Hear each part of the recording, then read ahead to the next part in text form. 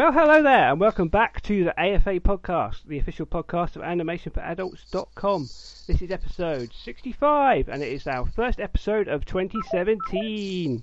Our first episode, we've been off for a little while, sorry about that, but we're all here to talk this week about looking back at 2016, the films of all the animation that came out last year, and taking a little look ahead to 2017 and see what's coming down the pipeline for us as we go along. I'm Chris, and I'm joined this week by, for the very first time, a full house of the podcast crew. Never happened before, unbelievably. So Rachel's here. Hi, Rachel. Hey, everybody. Happy New Year. Woohoo. Dan's here. Hi. How's it going? Well, thanks. Happy New Year to you all. Yes, indeed. We can still say that, can't we? Even though it's like 20-something. It's the first show. Well, this is our first time saying on the podcast, so. Yeah. And Yvonne. Hello, Yvonne. Happy New Year. Hello. And we are joined by Jill. Well, not just Jill. The Jill. The wow. best Jill. Yeah. Aw, thanks. There we go. Hi. Yeah, full house for the first time. Woo-hoo. Yeah!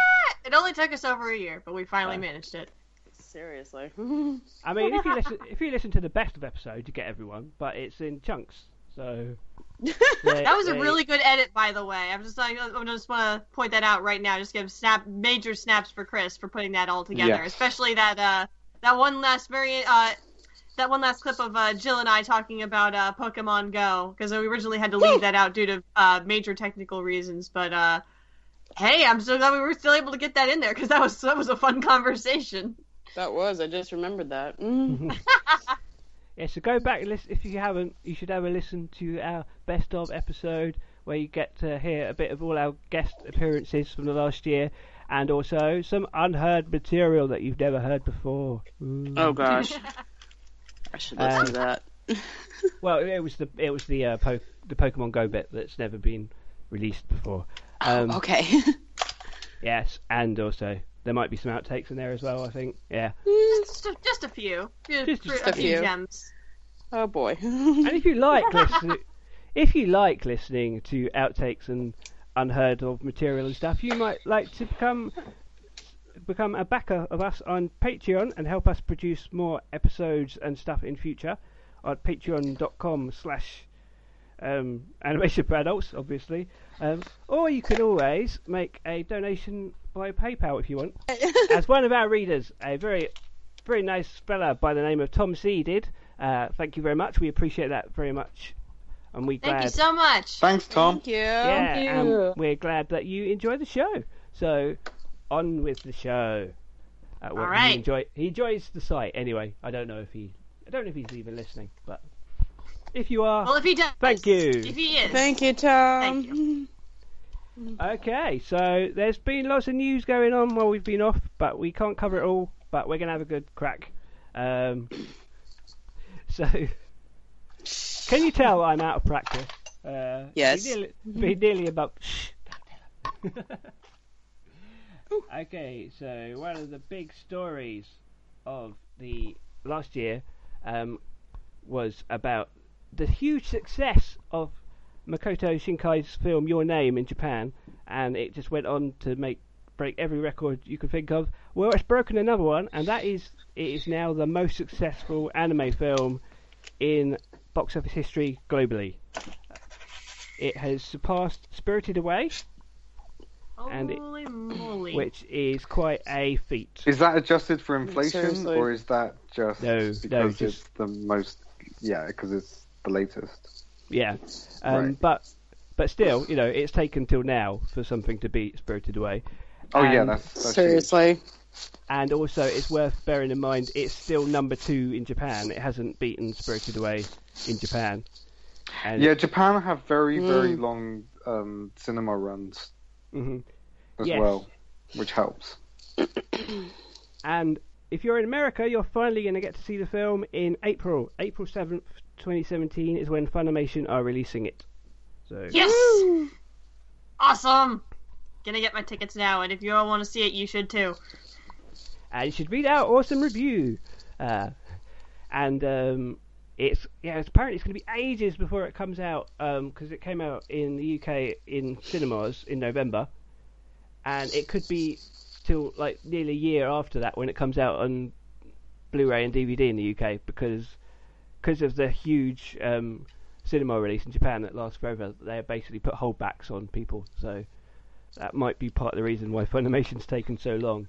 So many Japanese movies take what seems like forever compared to us to come out, because it's usually like a year before things are like on DVD still. Mm-hmm. And also, Funimation announced that they're releasing a dub with a freshly recorded soundtrack in English by the band who do the songs on the film, who are called Radwimps. I think that's how you say it. I always used to read it as Rawdwimps, but it's Radwimps apparently. And the soundtrack was quite popular as well, and they're re-recording it in English for the American release. And interesting. When it came out in the UK with the dub, it didn't have that, so they've added that since then. Yeah, they did like anime opening style subtitle the lyrics though. Did they? Yeah. Awesome. And also, your name has also been nominated for the Japan Academy Film Prize, basically Japan's equivalent of the animated Oscar, and it is nominated alongside One Piece Film Gold, In This Corner of the World, A Silent Voice, and something called Rudolph the Black Cat. And they have that same award ceremony has nominated Zootopia for the best foreign film category. So there you go. Not surprised, because I think Zootopia did really well in Japan. Mm-hmm. Did well everywhere, I think. $1 billion at least. That's a lot of money. That is a lot of money. And also, one of the other interesting animated films in the sort of indie category that people are giving Oscar buzz to is My Life as a Courgette, or My Life as a Zucchini, as it is known in America. And this now has an English language trailer, and GKIDS have released more information about the release for the US and Canada, and it's coming out on February 24th. And you can Very cool. It's not that long. And you can check out all the venues that will be playing on animationforadults.com or on the My Life as a Zucchini website. And the dub is featuring the voices of Will Forte, Nick Offerman, Ellen Page, and Amy Sedaris. So there you go, and a bunch of kid actors as well, because it's mainly about kids. But the casting of Nick Offerman is brilliant. Because basically, there's a character that looks like Nick Offerman, and they've cast him as it, so it's perfect.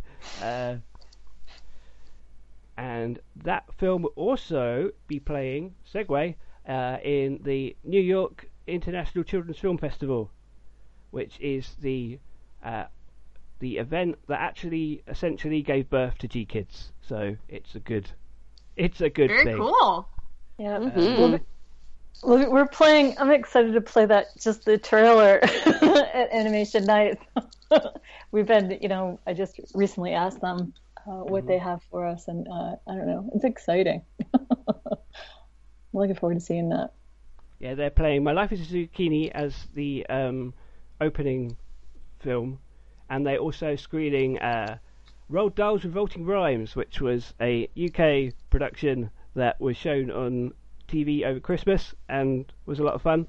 That's getting its US premiere. And there is a film called Ancien and the Magic Tablet, a Japanese film from Kenji Kamiyama, who is best known as the director from Ghost in the Shell Standalone Complex and Eden of the East.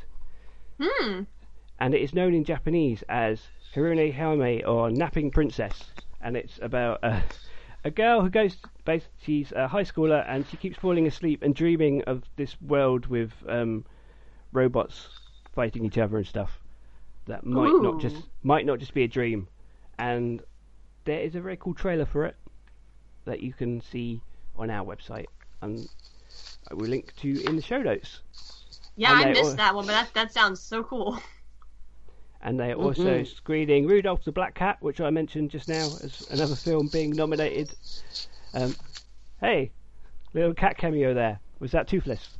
Yes, that was Toothless. Hey, Toothless. I thought I heard him. I thought I heard him earlier. I heard a little. Yeah. Yeah. Anytime I touch him, he'll meow. Sorry. No, it's good. Right. It was fitting because we just good. Yeah. I'll use him for sound effects then. And the New York International Children's Film Festival will also be screening from their back catalogue. They will be screening Isao Takahata's pre-Ghibli film Panda Go Panda,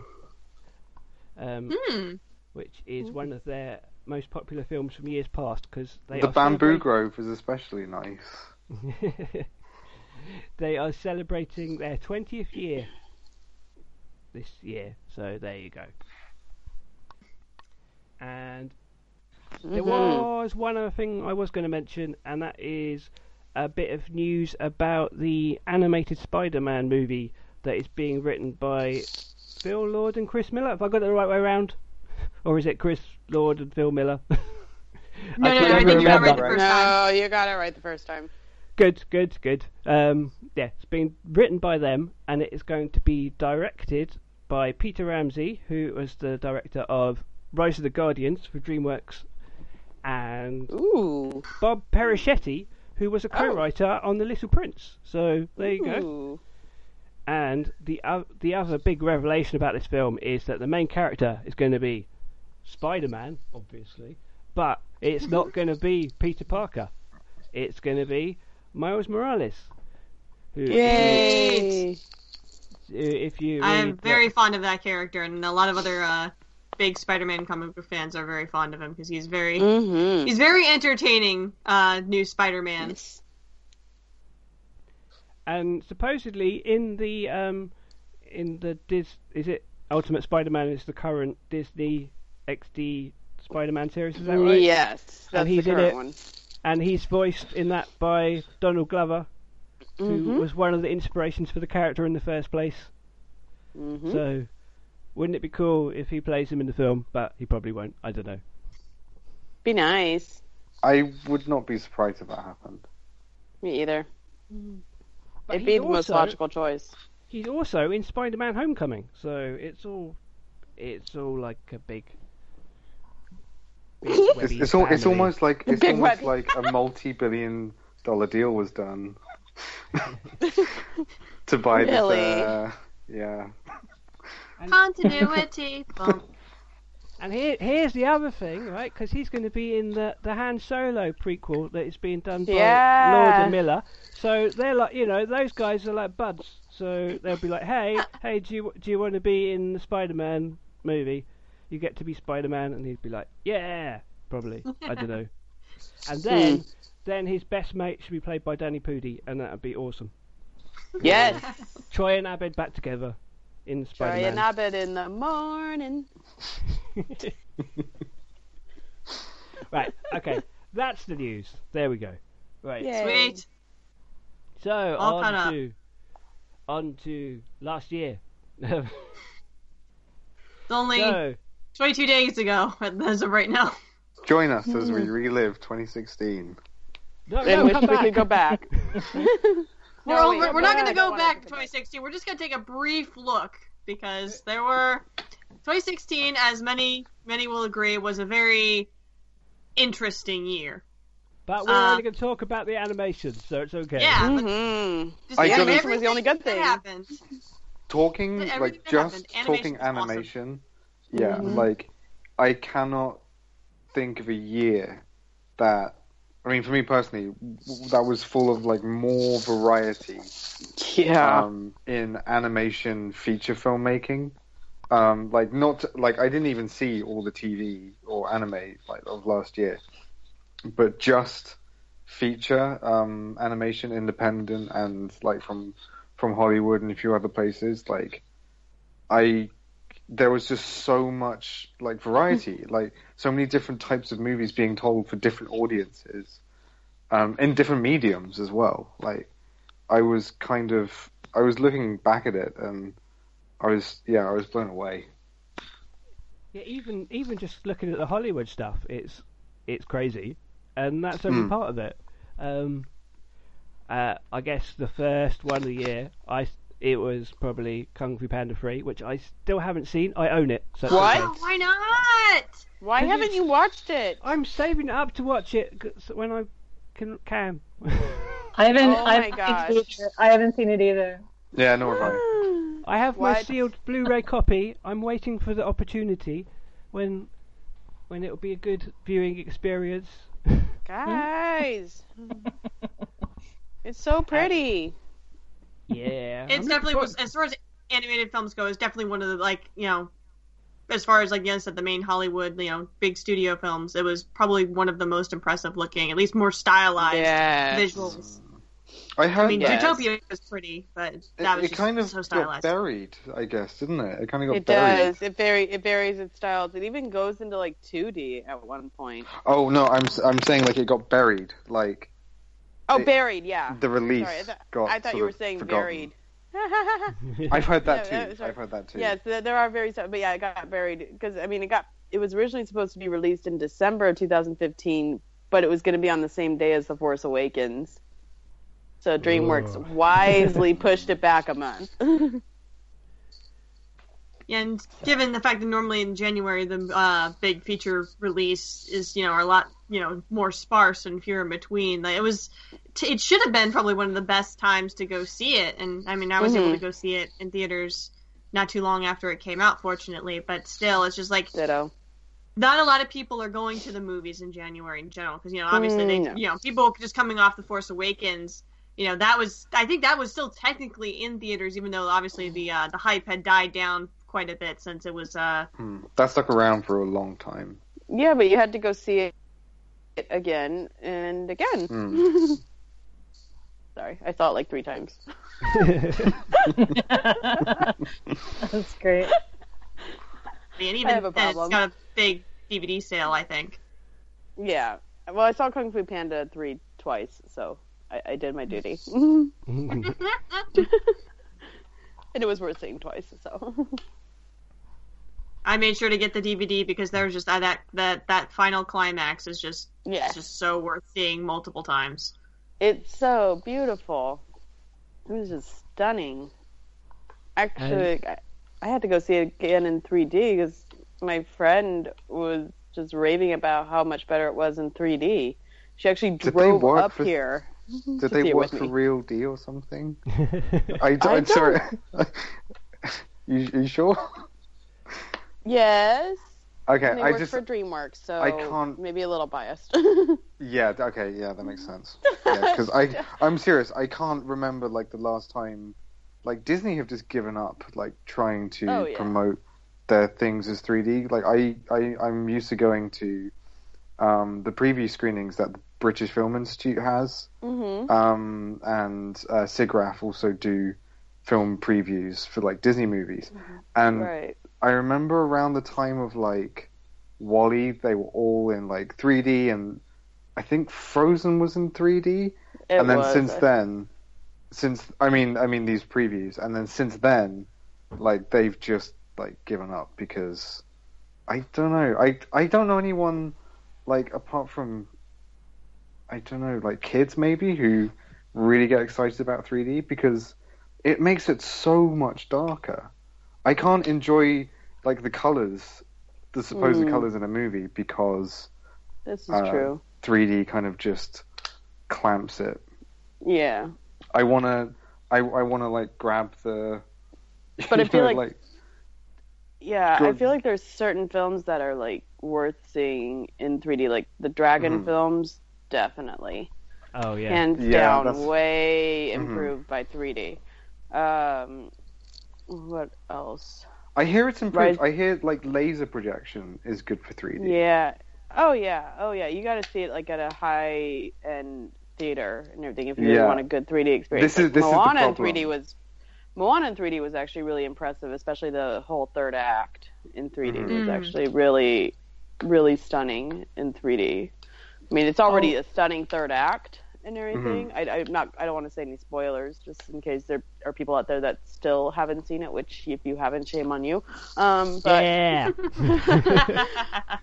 But yeah, just that whole third act in 3D is stunning and gorgeous and in good 3D though. And yeah, the it's really point good I'm making 3D. is more like that bad 3D is. Oh yeah, no, everywhere. yeah, I get what you're saying. Like multiplexes, particularly in England, they're all kitted out with real 3D, and it's just like the shoddiest piece of like work.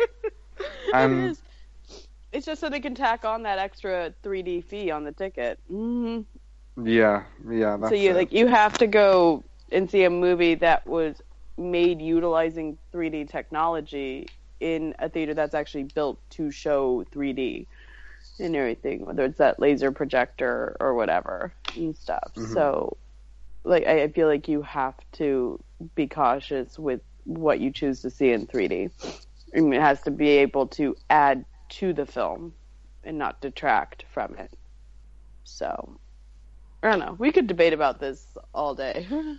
Yeah, that's like another whole show. That's a whole other podcast. Yeah. There's an idea for you, Chris. The merits of 3D to be animation. continued, then. The merits of 3D in animation. All right. Taking a note there. All right. So, and then the next big film would probably be Zootopia. I guess Zootopia. It was Zootopia. Zootropolis. Yeah, that was in March. Zootopia. Yeah, that was March. Yeah, early March for America, later March for the UK. So that wasn't such a long wait for us that time. No, but that was we incredible. Yeah, we did. That was my pick. That was my pick for best of 22nd. That was my pick for best of 2016. We got the silly name, and we got like a movie that looks complete. That has a complete. I've seen both versions now. And wait, you guys have your own version? Yes. Well, so every time they say Zootopia, they say Zootropolis in the UK version. Why? Because of copyright. There was a copyright. There was a copyright issue with. There was a. I think there was a zoo in Denmark or something that had the same name. Basically, it's kind of like it's quite common practice now for Disney to change the names of their movies if they don't work locally. For example, Moana in Italy was changed because it has the same name as a famous dead porn star. Oh my god! Yeah, so that's why that changed. So like they're happy to do that. But the thing with Zootopia... Wait, so what did Moana change to? I think it's Vaiana or Oceania. Like it's different all over Europe. I think it's Oceania in Italy, but it's Vaiana in like French-speaking countries, I think. Mm-hmm. Wow. I don't know why. So, but with Zootopia, it has a completely different effect because Zootopia is a pun on the word utopia. Right. So when they say utopia, when they say Zootopia, you're thinking about a place which is like idealized, and that thematically is really important to Judy's expectations of the city. Right. But when you hear Zootropolis, you just think a hustle and bustle and a big city. You don't think of the same, like... I mean, it's kind of there, but it has a completely different effect, and... You don't have that same idealized view and everything. Yeah, it frustrates me when I have Judy to watch... It frustrates me when I have to watch Zootropolis. Oh my god. But the movie's so good, it doesn't really matter. Like, it's that third act that makes it. Oh, yes. Because I remember sitting in the theater and like thinking like, okay, this is nice and all and stuff. All right, she's got the case. She's gonna solve the case. It's gonna be... And then that third act where it like showed that it was really a movie about racism and stereotyping and tolerance. I was like, oh my god, what? Oh, for me, it comes before then. For me, it comes, the midway point when she has to when she gives the press conference. Yeah, that's what I'm talking about and everything. Oh, right. That's like halfway through. That press conference for me marks the third act and everything. Marks the resolution of the second act and the start of the third act and everything. I think that's midway second. Yeah, I think it's more midway, but I don't really. I can't be bothered to talk about acts. I view it as because I view films in kind of 3 acts and everything, your building, your climax, and your resolution or your twist with resolution and everything. Which that one was twist and then the resolution and stuff. So it was for me, it was like that resolution of the second act where we solved the case and everything and stuff. But then it was the beginning of that third act where Judy's where Judy reveals how deeply entrenched her stereotyping is. Right. I disagree. I think that's more a fake out. Oh, okay. It doesn't matter, but I think that's more of a fake out to the resolution, and the real resolution comes a bit later. But the thing as well is I watched this movie again over Christmas because it was on TV, and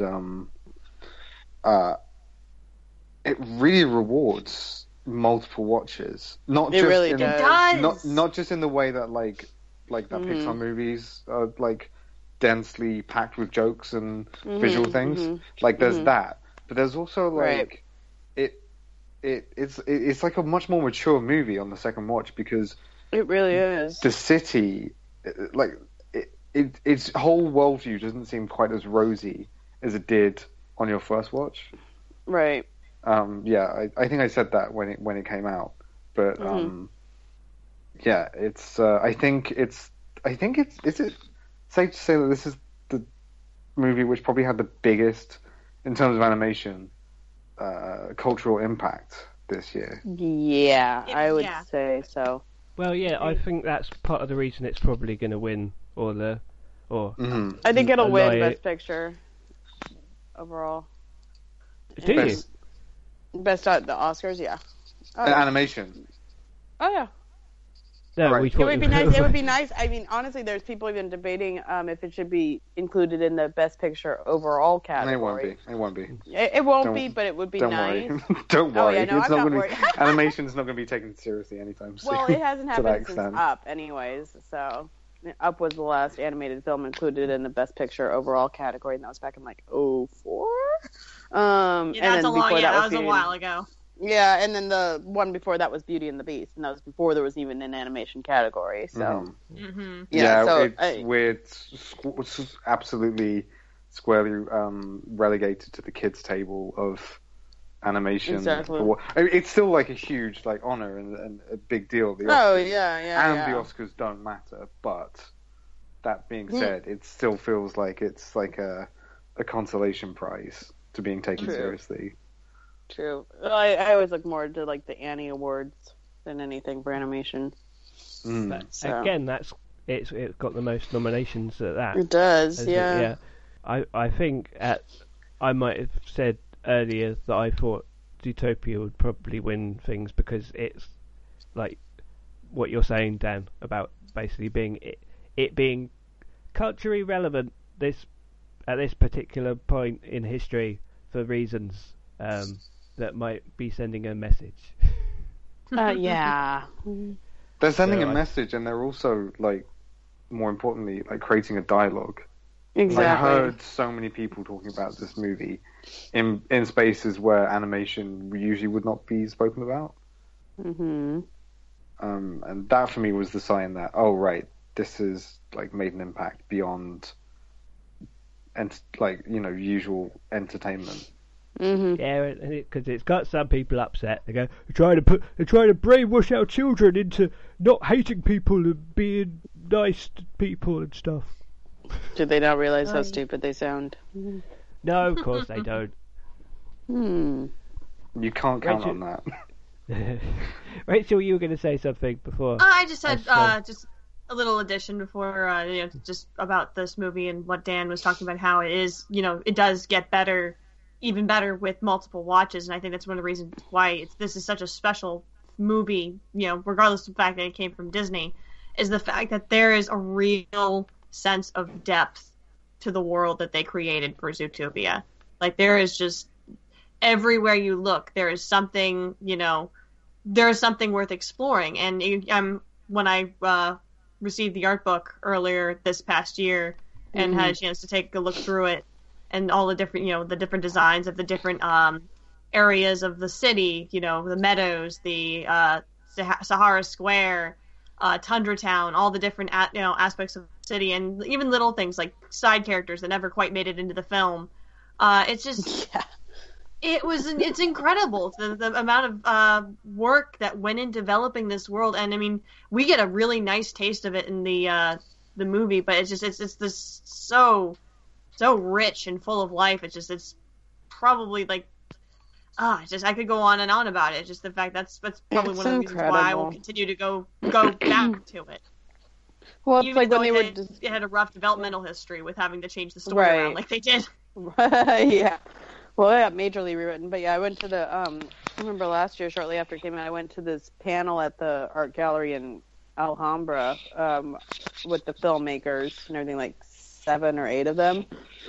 And they did this big presentation on the development and making of the film, and just the level of detail that went into designing these worlds. I mean, they even consulted environmental scientists and everything to see what they could make work and what couldn't work. And I think my favorite thing was that they put the Sahara next to the Arctic and stuff. Yeah. And if you do that, you would have superstorms on the border. And they're like, okay, well, we're just gonna ignore that. So, I also love the way how like a refrigerator, the heat from Sahara Town is like the output of what is making Tundra Town cold. Exactly. Like, that's really sweet logic. Oh yeah, and then when you get to like the rainforest district, how like they have like the sprinklers and everything to simulate the rain for them, and then they have like kind of the different levels of housing and stuff, and they use the blimps for delivery and transportation, and so it's just incredible level of detail and functionality. I think they have realized piping on the trees. I'm sorry, it just blew my mind when they got down to like the detailed levels, and you're like, oh my god, you guys really put a lot of thought into this. I think they realize this, that they have like more material than one movie's worth in there. Seriously, they do. You could honestly make a television series off of it. I think I wouldn't be surprised if that happens. And I think it is also like the Disney movie of recent years, which is probably most comfortably deserving of a sequel. Mm-hmm. Yes. I could easily comfortably see a sequel happening. Narratively, like not so much like Frozen or Wreck-It Ralph, like they're kind of resolved to me. I don't quite understand how they're going to have good sequels, like story-wise. I'm sure they'll come up with something, but they usually do. We'll see. But yeah, no, I could feasibly see a sequel, but if not a sequel, then a television series in the next 5 years. I mean, they're starting to... There's like a trend at Disney where now they're making films and television series again, like they did in the early millennia, because we got Tangled coming back as a television series, and we have Big Hero 6 coming back as a television series. Mm-hmm. So I wouldn't be surprised if we saw like a Zootopia TV series in the next 5 years if they don't announce a feature animated sequel. So we'll see. It was just there's a lot to love in that movie, and the fact that it's been getting as much praise as it has is not entirely unwarranted. No, and it's on all the time at work for me on our kids movie channel, and I'm still not sick of it. I think I've seen it well over 100 times. That's a good sign. That's actually a really good sign. I've seen it definitely over 100 times now and stuff, because it's like it's on, and if it's on, the kids have it on, and I've got it memorized now. It's crazy. if you've done the Working Blockbuster test with it, then that's a solid movie. Yeah, it's a solid movie. Like, I'm totally cool when it comes on. Like, when I'm in a kid's room and it's on, I'm like, oh, great, I'm going to hang out in here for a little bit. I'm like, so I'm like talking with the parents, and I'm like flicking my eyes to the screen like, oh, yeah, this is a good scene. Okay, I'm going to hang out for a couple more minutes. That has probably got to be one of the biggest compliments a family film like that could get, is the fact that no matter where you are, how many times you see this movie, it's always going to be entertaining. Yeah, I'm thoroughly entertained every time and stuff. I'll talk about it with the kids or with the families and stuff and everything, and like we'll hang out and watch it. I'll talk with them about like their favorite characters and stuff, and it's amazing how much these kids understand about the movie too. Wow, that's neat. I know. I'm like, oh my god. Okay, cool. that got through to you, and you're 5. So yeah, it's definitely very influential and still a really entertaining movie. Mm-hmm. And it's got business hamsters, so there's that. And Business lemmings hamsters, too. nice. Oh yeah, lemons, Yeah. aren't they? Yeah. I'm sorry, I haven't seen it since I saw it in cinema. It was actually supposed to have, wasn't it like player hamsters and stuff? They were gonna drive around like a little Ferrari and like have super preppy clothing, and these were 2 characters that got cut and everything. They were like 2 side characters that got cut, but they were gonna be like driving around like your preppy, stereotypical rich white boy and everything and stuff. And there was like these Running 2 over Nick's hamsters. tail. Yes. Oh, I'm so bummed they cut them. I mean, I get it, but that would have been really entertaining. I hope they come back. I'll bet you that'll be, if they're either a television show or sequel, they'll be the gag characters. Seriously. I love Before we forget, there was also another Disney movie that came out around this time of year that was basically animated, but had a strong live action element. And Chris, I believe you saw it recently. We're talking about Jon Favreau's remake of The Jungle Book. Yes, of course. Yeah. I did not care for it. Cool. Really? I did not. Do I did tell. not care for it. I'm the same. intrigued. I kind of feel that Give us way your hot too. take. I really didn't either. I haven't watched it all the way through. Again, this is another one of the movies that's on all the time at work. So I've seen it in parts, and I've been able to like stitch together the parts. Like No, I haven't that's not actually sat watching a all the way movie. down, but yeah, I'm like I don't have any desire to actually sit down and watch it all the way through. That's fair enough. Because Because from what I've seen, I'm just kind of like, okay. And The Jungle Book was never a movie I really cared about, anyways. Well, then, if And that's the everything. case, then this movie's probably not going to sway you. Exactly. It's just, I don't if you're see not why into the it would. story, you're not into the story. Yeah. I never love was. the original. The original's I love the beautiful. Original's beautiful. Yeah. Oh yeah, And it- visually it's beautiful, but The animation, It's everything. the animation, Oh, yeah. and it's one of the few movies where like the animators, like I can't remember which. One of the 9 Old Men was talking about it, and he was saying, yeah, that was like one of the few movies we did where they just let us be with the characters, and the movie gets by on just the relationships, and the story isn't. The story is quite episodic. It's not the best like structured story in the world, but you're with it because you're with the characters. And for my money, I think the new movie translated that in a really interesting way. That also reminded me a lot of like the original like book and other Roger Kipling stories that I remember reading as a kid. It really like got that vibe. It was gorgeous, and the production design was great. A friend of mine actually did the production design, so I am totally biased, but it was beautiful. But it was but stunning. also and it was gorgeous, and you know the animation and effects were amazing as well. And there were parts of it I really did love, but you know there. It's odd to say it lacked cohesiveness because we were just talking about how the original sort of leaned on that. Right. But at the same time, you know, it's a different animal, this film, and that was for you, Chris. But You shocked him. You petrified him with it, I think. Oh my gosh. But I don't. By the end of the film, I didn't really, for all the magic and elements of that movie and all the hard work, it didn't really leave me. I don't know. It didn't leave me with that sense of magic. Right. It felt more like, to me, it felt more like a tech demo or a Wow. or a theme park ride than a film. Ooh. So that's way harsh, man. Whoa.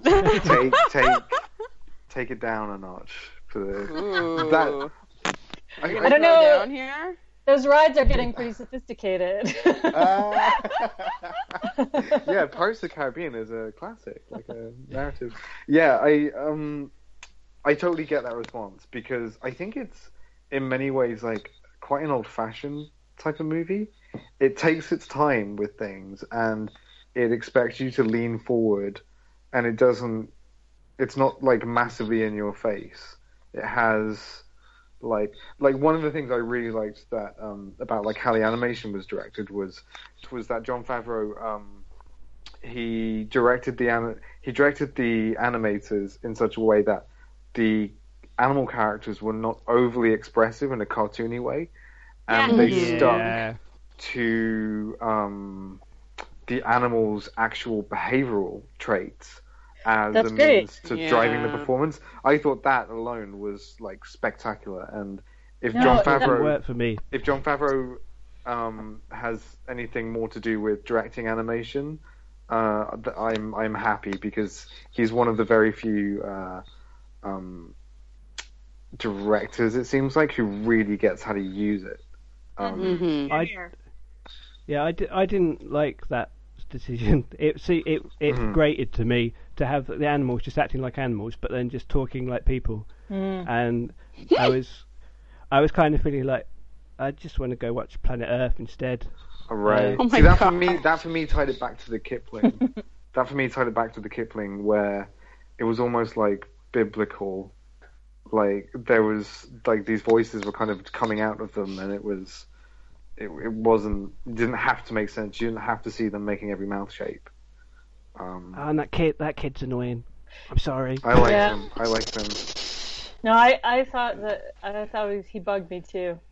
Yeah, thank you. Yeah, high five. Maybe I gotta rewatch it. It's true. I think the dialogue and some of the acting he was adorable but I hear you. I do. I hear you. Of all the Disney like remakes that are happening, the live action ones that are happening recently, I felt like this was the one that was most cohesive as like a full movie for me. We'll probably mention Pete's Dragon later, which I think just about outdoes Jungle Book. But I think it's worth seeking out if you haven't seen it, just so you can check whether you find the kid annoying or not. Yeah, no, it's. I will say. Oh, sorry. Go ahead. I will say I like Baloo, and I'd completely Bill Murray forgotten. as Baloo. I completely forgotten Bill Murray. Casting. I'd completely forgotten he was in it until he showed up, and he was like, "Oh yeah, Bill Murray's Baloo." Yeah. And also when he was on it, it sort of temporarily became a more fun movie. Like, oh, it isn't being all dark for no reason. Yay! Yeah. People are having fun and enjoying themselves. Yay! I guess it really depends on what you're expecting going into this movie. That may depend on how you view it, because obviously, if you're looking for something that's more like the original animated film, you're not going to get it. And if you're looking for something that's a lot more like the original novel, you're going to get some of that, but you're not going to get a whole bunch of that either. And I think it's because it's trying to have its foot in too many camps that might make it a little bit more of an uneven split between people who love it and people who hate it. That's a really perceptive read of the movie, I think. Yeah. I now have to say though, I'm really not looking forward to the Lion King thing now. Aww. And he's already done the Stampede, so there you go. It's in the Jungle Book. Yeah, he's wholesale. Yeah, Nick Pratt. Yeah. That was him warming up, I think. Yeah. I think you're right. But at least between now and the Lion King, we'll have the Beauty and the Beast movie, and that's, from what I can see, at least in the animation in that movie, it looks like it's going to be a very interesting interpretation. So we'll see how I like that goes. adjective. Interesting. Yeah. Interesting, or just like completely, like they've literally shaved his muzzle off. Oh, it's like the I don't know how I feel the about palace that objects choice. too. They look so kind of creepy. When you find their faces, yeah. they look creepy. I know. You're Once just like, you, oh like, my god. You're scanning, like, okay, I've only got like 3 seconds to find the right. I think that's the face. I can't. Yeah. I can't tell, and it's actually kind of creepy. I was at Target the other day, and they already have toys out for the movie and stuff, and they had the set of like the toys of like the pieces from the castle. The bell is shockingly bad. I mean, yeah. Oh my god, the forehead is so big. And I'm like, I saw that. I thought it was bootleg. Yeah, no, that's the actual no, that's the Disney real approved. thing. That's the Disney approved, Disney licensed design for the Belle doll for the live action Beauty and the Beast. It's terrifying. It just reminds what's me also of terrifying is what's also terrifying is the palace objects and everything. Those toys. It was creepy. I was very scared. Okay, sorry, Dan, I interrupted you. Go ahead. No, I don't want to talk about it anymore. Alright, let's move on from Disney remakes. Did you guys see a Monster Calls? No. Sort of end of the year. I want to see it. Well, I kind of want to see it, but I also think it's kind of going to be kryptonite for me. Oh, yes, yeah. It will. It's super depressing. I've stayed completely away from it for that reason, that everyone I know who's seen it has been... I was devastated. It will gut you. Yeah, it will gut you. Yeah. I should not have watched The Babadook, and I knew I shouldn't have watched it. Why did I watch it? So so good though. The Babadook is like, I know exactly what you're talking about with the Babadook, Chris, but like for me that is like, sometimes like it's true bitter catharsis. medicine. Yes. Yeah, exactly. Yeah, but yeah, you said it, Yvonne. That's exactly it. It's like, I don't want to be here. This is a scary place, but once you come out the other side, it's you've had a cry and you feel a bit calmer. Yeah, it's incrementally helpful. Yeah, yeah, that film's a master. I love the Babadook. Yeah, I'm never going to watch it again, but I love it. Too painful. Yeah, that's the sort of movie that Monster Calls seems like. And also, I don't super dig the CG from the look of the trailer. No. You know what though? It really does work. It works. Yeah, I mean, I know E.T. isn't cute to look at. Yeah. And that film, no, devastates anyone. Okay. It works. That's all I have to say. You should see. I was just wanting to double check in terms of another film that we could try and talk about that would be fitting for this past year. I just want to make sure. Now Melissa would technically count for. Good call. So I think that was the next film to come out. I think.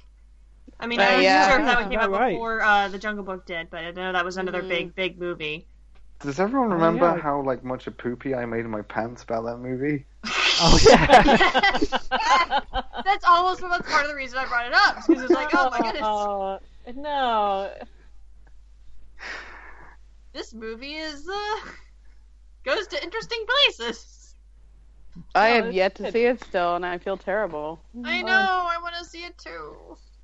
Most of what I know about it, I heard it all secondhand from Dan. Yeah, it's just like, I really ditto. want to see it. No, the two of us had a lot to say about it for sure. I know. I know, Chris. I don't know. I reviewed it for the site. I was very impressed. Yeah, that was last year. I think it was one of the movies that for me really is worth commending and talking about because of how different an animated movie it was from anything that had come, at least out of Hollywood, for a long time. I mean, I know it's technically independent, but it was made in California.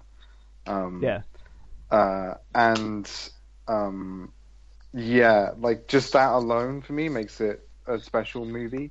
The fact that it was not developed as a storyboard; it was developed as a script and a sound play, a bit like TV animation.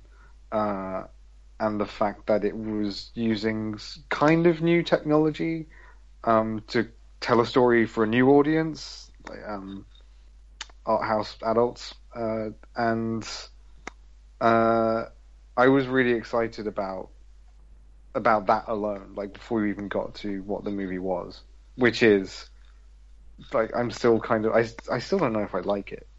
I still don't know if I agree with what it was saying, or if it was even saying what I think it was saying. It seemed quite divisive. I think my basic point in the review was that it's definitely a very good film, but I'm not sure that I love it type thing. I was like, it's good. It's definitely interesting and impressive and worth talking about, but whether it's something that you can connect with personally is a different thing. Again, it's something that I need to rewatch. I've only seen it once, and I know it's on Netflix in the UK now, so I should probably get around to watching that at some point. Well, I think it was definitely an example of animation being used as a tool for the story. Like I said this before in the earlier podcast when we discussed this movie, but a couple of podcasts where we discussed this movie, but probably third of the way through, I thought, like, why is animation being used here? And then the real turnaround point was, when the main character is like naked in the shower. And that you just kind of go, first of all, it was like, wow, how did they do that? And then secondly, it was like, oh yeah, right, because this is about like normal naked character, exposing, we're exposing the humanity of the character. It's like this intimate moment that honestly you just wouldn't exist in in live action in the United States this way, for one thing, and also Jennifer Jason Leigh would never even have been cast in that sort of intimate bedroom moment. Would have never been played that way because we're using puppets instead of people, and that I think was the largest takeaway that still kind of sticks with me still from that film. And with regard to the storyline, I mean, I don't think it was one of his best stories, but I liked it all in all. But those are the sort of main things with regard to animation. I think it was a Charlie Kaufman film, so it gave you nothing like a resolution like normal movies have. It gave you something to chew on. And I appreciated that very much, but I think for me also it had like that Takahata effect where, because it was replicating like the mundanities and day-to-dayness of real life in many ways, like it's set in a hotel,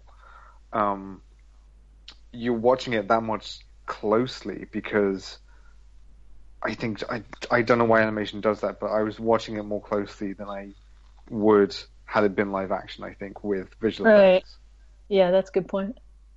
And like the performances that the animators gave, I think was kind of spectacular because they were reserved in a way that Hollywood animation is usually not. Right. It was check it out. And they have a new movie in development, which I am excited about massively. I read like 3 pages of the script, and I was like, Bubbles. Yeah, it's based on it's about Michael Jackson's chimp, Bubbles. Oh, right. I remember we talked about this before. And the first scene is Michael Jackson adopting him. And I don't know about this movie. Yeah, it's great. I can't remember who wrote it, but yeah, it's in development at Starburns. Dan Harmon was involved somehow, but I can't remember how. Yeah, Starburns is his animation company. He owns with Dino Stamatopoulos, and he was executive producer on Anomalisa because of that. Yes. Yeah, that sounds right. That might be similar. He might be, because I just remember him being mentioned in the story, whenever that was, when I wrote it up. All those times. Yes. Then moving on from Anomalisa, what comes next? That's a tough one. It really depends what country you're in. I think we're sort of we mainly sticking through at the moment, going through the big mainstream releases, and then go through and back and do the diddlies. Yeah. The impressive diddly. I guess then next it might be something like Secret Life of Pets or something, and Angry Birds, ones that I haven't seen yet, to be honest. Yeah, Did anyone see those Angry two Birds? films. No, did not. Jill? What's up? Did you see Angry Birds? Wake no. up! Angry Birds. Yeah, because it's playing all the time at work. It's in rotation for 3 months at least, and Angry Birds is one of those I was on like every day, and I hate it. I can't stand it. Every time it comes on, it's like a collective groan from all of us. I'll bet. So, Piecing together the dribs and drabs you've seen. You've not seen it all in one sitting. I won't see it all in one sitting. I've seen pieces and parts. See, where I've been able to piece it together. Right. Okay. I don't know how I feel about that practice. By the way, I think that's not playing ball with movies. I understand. I understand completely. Like that happens sometimes, but also it's because I have a movie channel and it's on when I work. So whatever. Oh no, I'm not blaming you for that. I'm not blaming you for that. But what I'm saying is like there are movies that I've seen. Yeah. Like, recently, at least. Actually, the next movie, Secret Life of Pets, I was not in love with the trailer. No. But the movie itself in its entirety, worked for me, and I loved it, and I think that it's kind of underrated, actually, because it's a different type of animated movie. Yeah. But it was like the third biggest film of last year or something. It was huge. Oh, wow. It wasn't underrated like with audience with its bums on seatsness. But I think critically, when people were talking about animation from last year, it gets sidelined because it didn't have big cheer jerky moments, or it wasn't trying to be a Pixar movie, basically. No, we just got that one at work, so I haven't seen enough of it to make an opinion. So I'm sorry. This is how I see movies that I really don't care to see and everything. Sure. So yeah, I know. Sure. I know. Yeah, I haven't seen it all the way through myself, but I've seen it kind of like Jill. I've seen bits and pieces of it, and it's from the stuff that I've seen. It is definitely like the humor that you were describing when we did an actual talk about it, Dan. That did definitely shine through to the point of like, okay, at some point, don't know when, I'm definitely going to sit down and watch the whole thing all the way through. Mm-hmm. It's very The first teaser was great. It was really funny. I saw it. I thought it was really funny. I thought it was really entertaining, and I thought the animal or creature animation was terrific. Yes, and the animation itself is funny. Like there's great slapstick in there. That kind of reminds me of like Looney Tunes and. Yeah, it's that type of. That carried it through movie. For me because it had some sort of saccharine moments. Honestly, I liked the main character. I watched it sort of with a low bar. I mean, I wasn't expecting that much, honestly, because I'd seen the previews and I thought, well, that's pretty cute. It's pretty funny. But we'll see what happens. And I wasn't really expecting that much. But honestly, I really enjoyed that film. But part of it was because of the animation. The animation has tickled me to death, and a lot of it was physical comedy. It's true. It seemed like a film that knew what it was trying to do, and it went all the way with it. Well, I think Illumination kind of know what they're doing with their audience. Oh yeah. I think. Has anyone seen Sing yet? Yeah, No. I did. Jill has. Yeah, I did. It's all right and everything. It's entertaining, but it's nothing I would say special. And so, especially since we already had a movie about a city of animals that was way better. Right. But it's not trying to be the City of Animals movie. It's not trying to be. It's just trying to be an animal. I got a lot of Cats Don't Dance. Cats can't dance vibe from the 90s and everything, because like you have the koala guy, Mr. Moon was his name, Buster Moon, who's super optimistic and trying to save his theater, and everything. So he creates that singing competition, which I felt like the idea of a singing competition was super generic, anyways. So just Was an there excuse to anything- get. Yeah. Was there anything about it that seemed like different to you? Because it's the No. first time that Illumination has brought on not only a director from outside the studio, but a director from outside animation to No, it- develop a movie from the ground up and direct it. It didn't feel like anything Okay. unique or anything. It felt very much like a family film created for the holiday season to draw in the family crowd and everything. And it's entertaining, and it definitely has its moments and stuff, but the ending is a total cop-out. It resolves too cleanly and everything. And Okay. everyone wins and everything. There's no, like... There's a lesson, but it doesn't get driven home because everything ends up getting fixed anyways, and everything's super easily and Okay. stuff. And it's like, wait a minute. But yeah, it does have its moment, like that the dance scene in the grocery store with that mama pig. That the mother pig is what did it for me. She's hilarious. And everything. But yeah, it's all about like people wanting to go chase their dreams of singing and getting the money and stuff. And like I said, it's just it was a 3-star movie for me. Like average, entertaining, not something I'm going to watch again though anytime soon. Okay. So yeah, I mean it's cute and like I said, it has its moments, but it's nothing that I think is going to last the test of time. It's not Okay. a classic. I think it and has its don't- wide release in the UK next Yeah. week.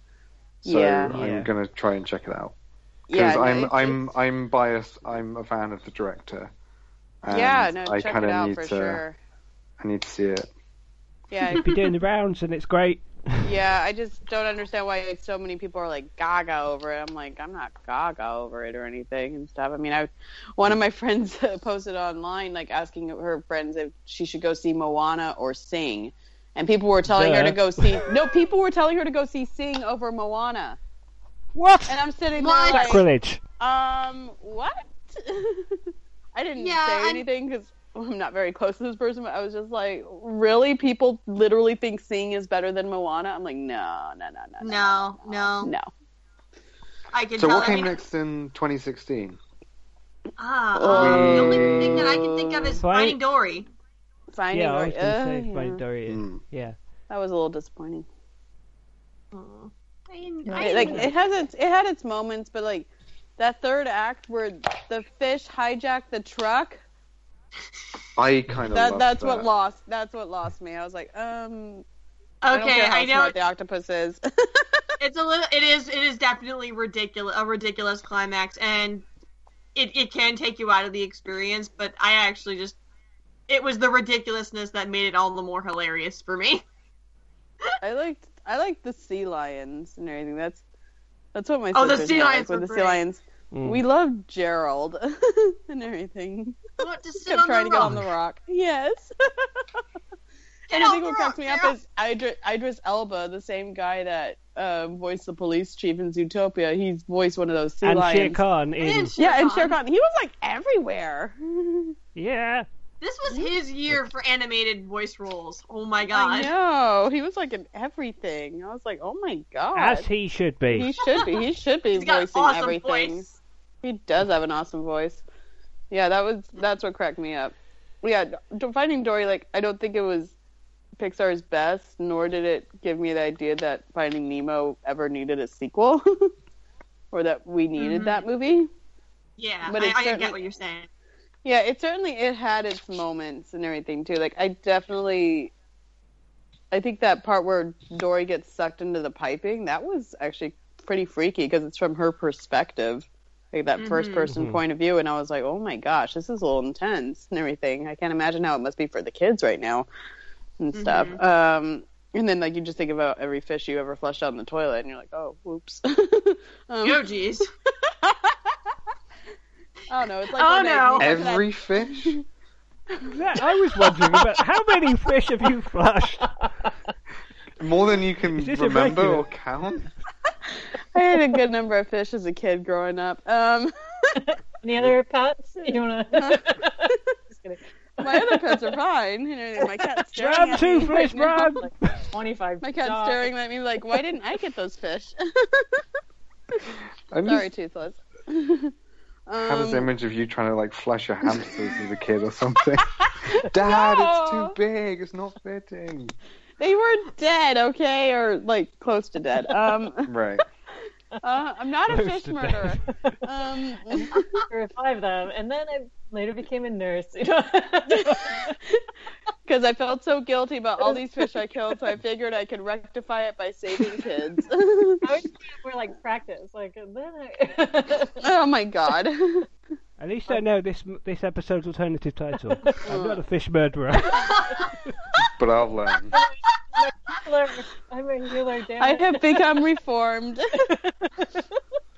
That's beautiful. Oh man. Yeah, I think that the other thing I like. agree with you, Jill. Yeah. About the- I like the other thing I like is when they first arrive to the aquarium and it's like you hear Sigourney Weaver.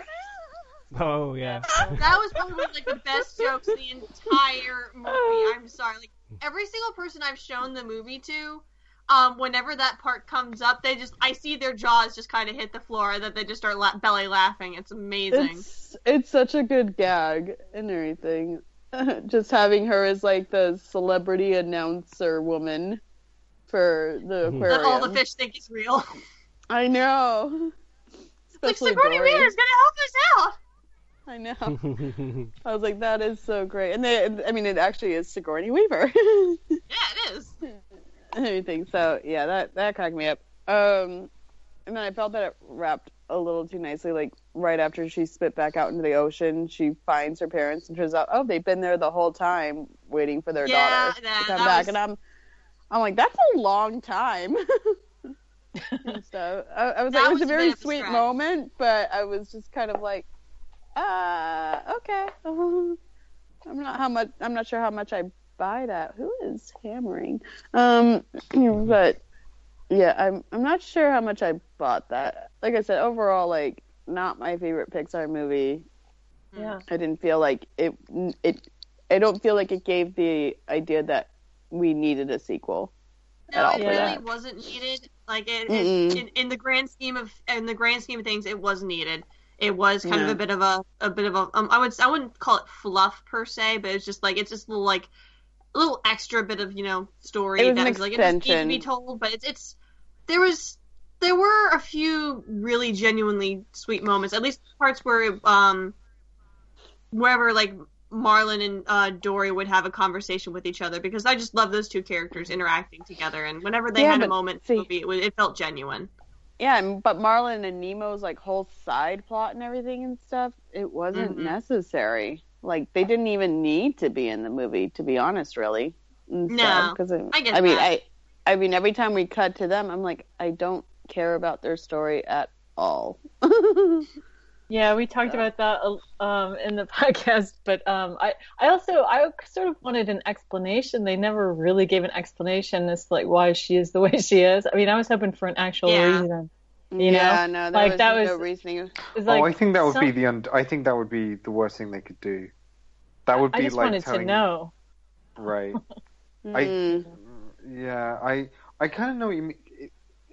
It's almost like an episode of Finding Nemo, because I didn't really feel like quite enough character development because Finding Nemo is such a huge event for Marlon. Right.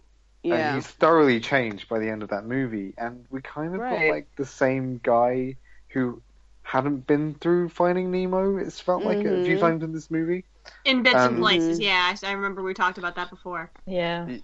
Yeah, that's kind of my only like problem with the movie per se. I wonder as well if it's not a little bit, and like who's to say? And this is just a guess, obviously, but if it's not a little bit a victim of Pixar's like very long development process, and the fact that it was like reworked as much as it was, and there are many different versions of the movie. Right.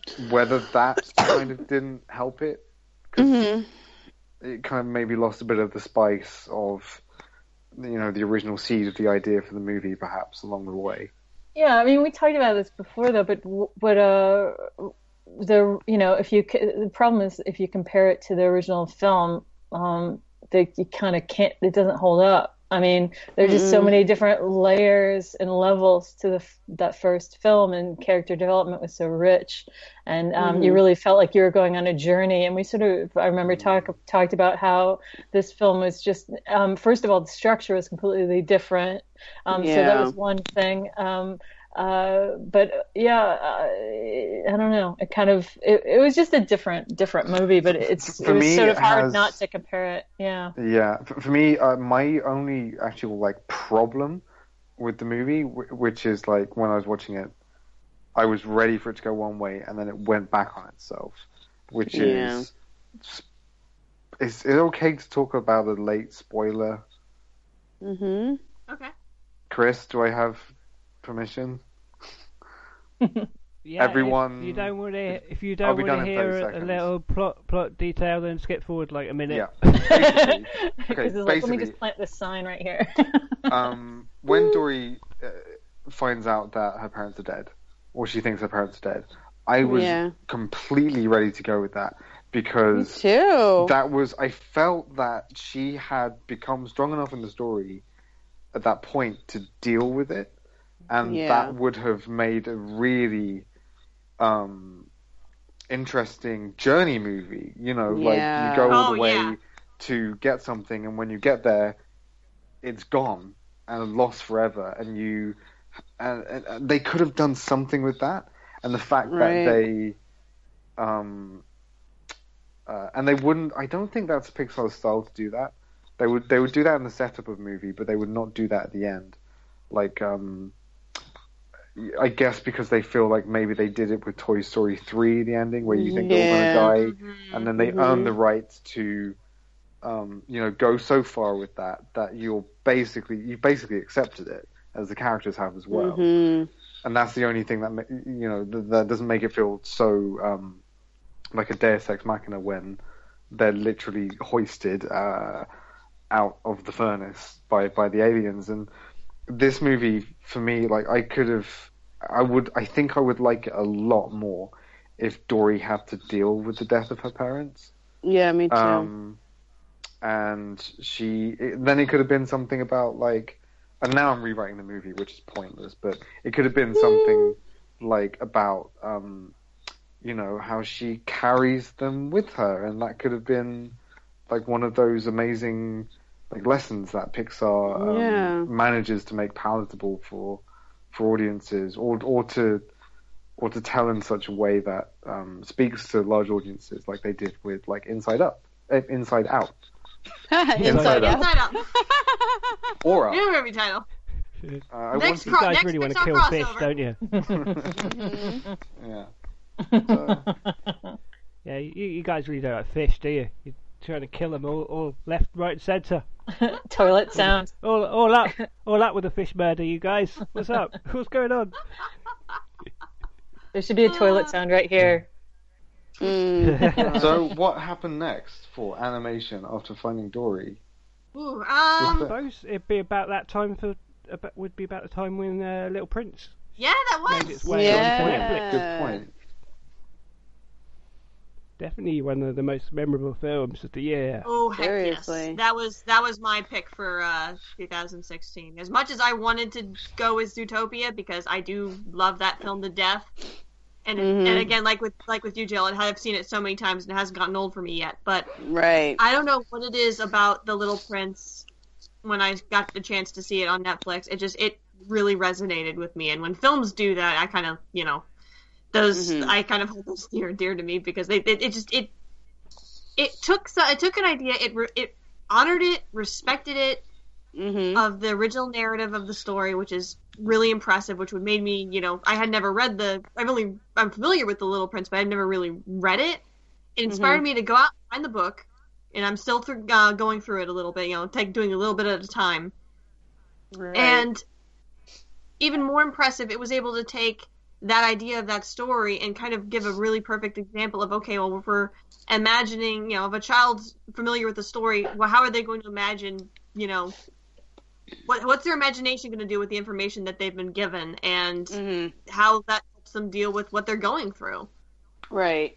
Well, and I like how they paid homage to The Little Prince, but they also made it their own film. Yes. And everything, with their own story with the little girl and the mother and everything, and then aging up the pilot as well and everything, so that he's kind of like the thing connecting the two stories together and everything. He's the bridge between the two stories. Yeah. Jeff Bridges did a fantastic job. Oh yeah. And I really like the differentiating animation styles between the stop motion and the CG used to tell the story. And then I really like the third act. I love it too. And everything. Yeah. No spoilers, but what? That was a really. I think that was a really bold choice. It was a bold choice, but for me, it worked. I don't think it worked for everyone. Yeah, it was pretty bold and out there. Yeah, I didn't like it. But like for me, it worked. It worked for me too. The wrap up saved it for me, but yeah, the wrap up. Sure. Sorry, I was crying by the end. No. It was. We were very fortunate for the last year in the podcast to be able to speak with Mark Osborne, the director of the film. I'm so jealous. I can't believe I couldn't make that. He did a presentation at our Best of Fest. Yes, he did. That's where I met him. Connection was made. What? Yeah, Animation Nights New York Best of Fest. He was nice enough to do a whole presentation. It was terrific. Wow. And what was great about talking with him about the movie was how it really was like an independent project for him. It was a real. I think he himself spoke about how different an experience it was to making like Kung Fu Panda, where everything obviously it meant like the finances had to be arranged differently, but then it also gave him a completely different level of control over the project, and I was really surprised when the movie came out, just how the CG sequences were nothing really like the rhythm and pace of lots of American CG movies. It was very deliberately paced and different, really. Oh man, I think it's just going to be another one of those films that I'm always going to keep going back to Netflix every now and again to watch. And the fact that, I was really concerned when we were waiting for the film to come out itself, and that we kept getting the news that it was going from one studio to the next, and we weren't sure who was going to, if it wasn't even going to come out into theaters. But then just they were able to put it on Netflix, and now I can just watch it whenever I want. I didn't have to wait. It's right there. And also, I think because of that, it's had a wider audience than it probably would have had it been released through Paramount in that sort of limited release that they were going to do. That it probably would have reached the people who would have seen it anyway, who would who have their eye on independent animation and things like that. But one of the shames, though, is it seems to have been completely forgotten, in the awards conversation. Yeah, that maybe because I'm of not that. happy with. I wondered whether that was something to do with its eligibility, because it was released in France, I think, in 2015, and in many other places. So I wonder if that has something to do with it, perhaps. Oh, it could be. It's possible. And the fact that it was, it had a theatrical release elsewhere, and then it only just came to Netflix recently. But because it already it technically came out a little while ago. It's just that's the reason why. Mm-hmm. But I still see people talking about it, just on Facebook, oh, check out this movie, Little Prince. I people keep discovering it, and that's really exciting. Yeah. Yes. I had one person on Facebook, though, who felt that it was an insult to the source material and everything. And they wrote like this. I'm not kidding. Yeah. They wrote this No, I've heard big that. long rant. Yeah, they wrote this big long rant about how awful it was and how they should apologize for even making it and stuff. And I ended up unfriending them because they had been making a lot of political statements I didn't quite agree with. Well, that says it all. Yeah, so I'm like... I mean, it's the only adaptation of The Little Prince which actually has the blessing of Saint-Exupéry's estate and family, I think, as well. Yeah, but people are purists. It's never going to please everyone. Yeah. It's never going to please everyone. And if you're No. if you're a complete purist of the book, Yeah. even if you're a complete purist of the book, I think that it did something very smart in stepping away from trying to be a direct adaptation, and it. But and the it argument was its own thing. becomes why use that name unless you're going to. That's what I've heard a lot of. Okay. But you know what I mean? Like why? You can include it, but why use that name? But I don't. I mean, I really really love the film, so. Right. It's interesting, definitely. Yeah, it's definitely different, but I think it's a good different. I think they did a really good job with it. Yeah, So. really. Here. I think it. I hope it proves to I don't know, to whoever Studios. Yeah, to studios that audiences respond to different but still good. Yeah. Well, his in a big way. His pitch was incredible. Like that box, that magic, box of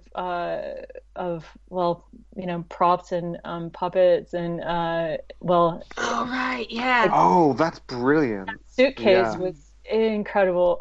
And that alone was worth. Just that part of the presentation was worth. Seeing. He talked a little bit about that on the podcast we did. He didn't have that entire setup at the demonstration he did for us, but I saw that at the screening. There was a presentation after the movie was shown. So, but jeez. It made you envious, like when you're like, oh, that's so brilliant. Like how can I do something as magical? Pitch was really as magical as the film. And then at the end of the summer / early autumn for us was Kubo and the Two Strings. Frickin' my favorite. Yes. Yeah, that's my favorite film. Nothing can touch it. It was so good. So good. So good. Definitely Leica's best for me. Oh yeah. Hands down. I mean, that's saying it's interesting. We say that's like one of their best films, and in hindsight, that's amazing considering how most of the time we've talked about their other films like Coraline, and Paranorman, and how highly those films are regarded. Like they just keep putting out good ones. I haven't seen Box Trolls though, so I wouldn't be able to offer a good opinion of that one. But. No, I love that film. I have a soft spot for all their movies, really. But Kubo is like obviously they're most ambitious in every sense of the word, like production, story. It's amazing. Yeah, I actually like at Universal in Hollywood they had this Magic of Leica exhibit where they brought in a whole bunch of the set pieces and puppets from the films and everything, and it was crazy seeing all of these set pieces and puppets in person. Like they didn't even put any glass in front of them. Like you could literally put your nose right up to all of them and stuff. As long as you weren't like physically touching them. They wouldn't yell at you. But yeah, there's nothing blocking you and the puppets and the sets. You could get up as close as you wanted to look at the detail and everything. And it's just incredible the amount of detail, and then also just the progression of the detail and the skill that you see in the studio as you move from Coraline in a timological order. That is not the correct term. I don't know the term. Chronological. Chronological. Thank you.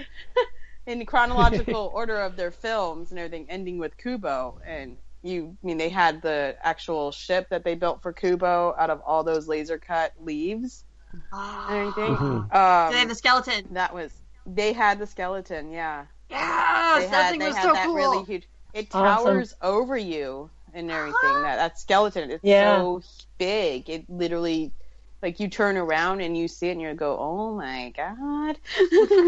Because it's towering over you. And they have a pose where its hands are outstretched over you and everything. It felt big in the movie too. Yeah. Oh no, like it's big in real life. Like I got, Shadow Colossus vibes. Oh yeah. The way really that big. was shot. Yeah. It's not just the way it's shot. They actually made it really big. It's their biggest puppet, and I mean, you just see it, and it's just massive. And there's a clip at the end of the movie. Yeah, where they show it very briefly. I was in with Kubo like 2 minutes into the movie. Oh, same. Like quicker than any other probably animated movie that I saw in 2016. Yeah. Like it felt like it had like a Kurosawa vibe going on. Yeah. With all of these like beautiful like matte painting, it was really vivid. I wanted to be in it so bad. Like I wanted. Me too. I said this I think in the podcast, but it's just like I wanted it to be a virtual experience. Like I was wishing it was in virtual reality so I could be in the film. Oh, that would be nice. Right? Maybe in the future, like 20 years down the line. Or when we have, as fast as we're going with technology and virtual reality, I wouldn't be surprised. But like the opening scene with the storm and Kubo's mother and the waves and everything, it just. And speaking about. Yeah. Sorry, Yvonne. Carry on. Exciting. You're both so Those polite. paper dolls, the paper dolls. But oh my gosh, that part really I saw the 3D version and I was so glad. Yeah, ditto. Me too. That one was worth seeing in 3D. Okay, I remember my reaction. I remember my reaction to that. I think I said to you, Yvonne, on the podcast, like, my reaction to that was like, oh wow, the things are flying. like magic was real to me because I bought into it so much. It wasn't like I was watching a visual effect. Yeah, it was like, wow, those things are levitating. Yeah, you became a kid again. It's just like, this is happening. This is all real, and I'm in this world now. Yeah. Yeah. That's how it's going forever. Yeah, no, totally. I was lucky enough to see a talk from Ty Johnson, I believe his name is, who is the chief digital modeler or something at Leica. He came across and did a talk at Canterbury Anifest and brought a little Kubo with him, so a little Kubo puppet went all the way across the Atlantic and then back. So awesome. I was in a room with a Kubo, so that was cool. That's so nice. Sweet. He designed one of the like the big snake. I can't remember what it's called. Oh, the Moon King. Beast. Yeah, he did that basically. Wow. Okay. Yeah, that was spectacular. There was created that. There was stuff in this movie where like we all know how animation works, but I was just like watching it like how did they do that? Exactly. Because it's like a true mixed media movie in that on screen at once there are probably like at least 4 different animation techniques going on, with like CG and like traditional 2D animation and God knows what else. It's a real like triumph of what Leica has been doing for a long time, but not quite as visibly, which is incorporating lots of different animation techniques into their movies. That's why it's so funny when people are like, "Oh, I love Leica," because they're just keeping it old school and just doing stop motion traditional. None of that CG nonsense. Right. And it's like they mix it. They make hybrid movies. Yeah. I love that. Yeah, sorry, go ahead. I mean, to the point that some people don't actually realise it's even stop motion, which I think is part of the reason why they put the bits at the end where you can see. I think you're right. I think you're dead right. Yeah. Because they're so polished. They're so polished that people might just. Oh yeah, I've actually I've certainly talked to people who didn't realise it was stop motion. The thing I love about Kubo as well is it has teeth. Like, I was talking to a few people around the time the film came out. The mother of a 6-year-old and a 4-year-old, I think. And she was like, "Oh, I had to take my kids out. They shouldn't make movies like this for kids." And I was just listening to her, like, grinning, like, going, "That's exactly the sort of movie that kids, like, Yep. Pinocchio. love." Like, even if, but yeah, exactly. We all grew up with movies like that. Yeah. Yeah. So I appreciated as well. It made good on the PG. Yeah. Don't be afraid to scare children, as our friend Ed Hook says. Yeah. Yep. Don't be afraid to Hear, scare hear. children. And like Zootopia, it gives children themes that they can understand very well, but we kind of,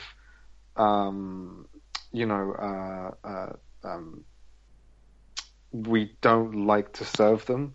We think we have to either chop them up or put them in batter so they're friendlier to kids. And this was just like, no, here is like the full, like, you know, like steak of the matter. And I liked that it didn't talk down to kids either. You know what I loved last year is talking to Lauren, who worked at Aardman, who then was tied to Leica because a lot of people from Aardman went to work at Leica. Oh, Danny. Oh, was it Danny? Oh, or Lauren? Who am I thinking of? Yeah. Oh, Danny.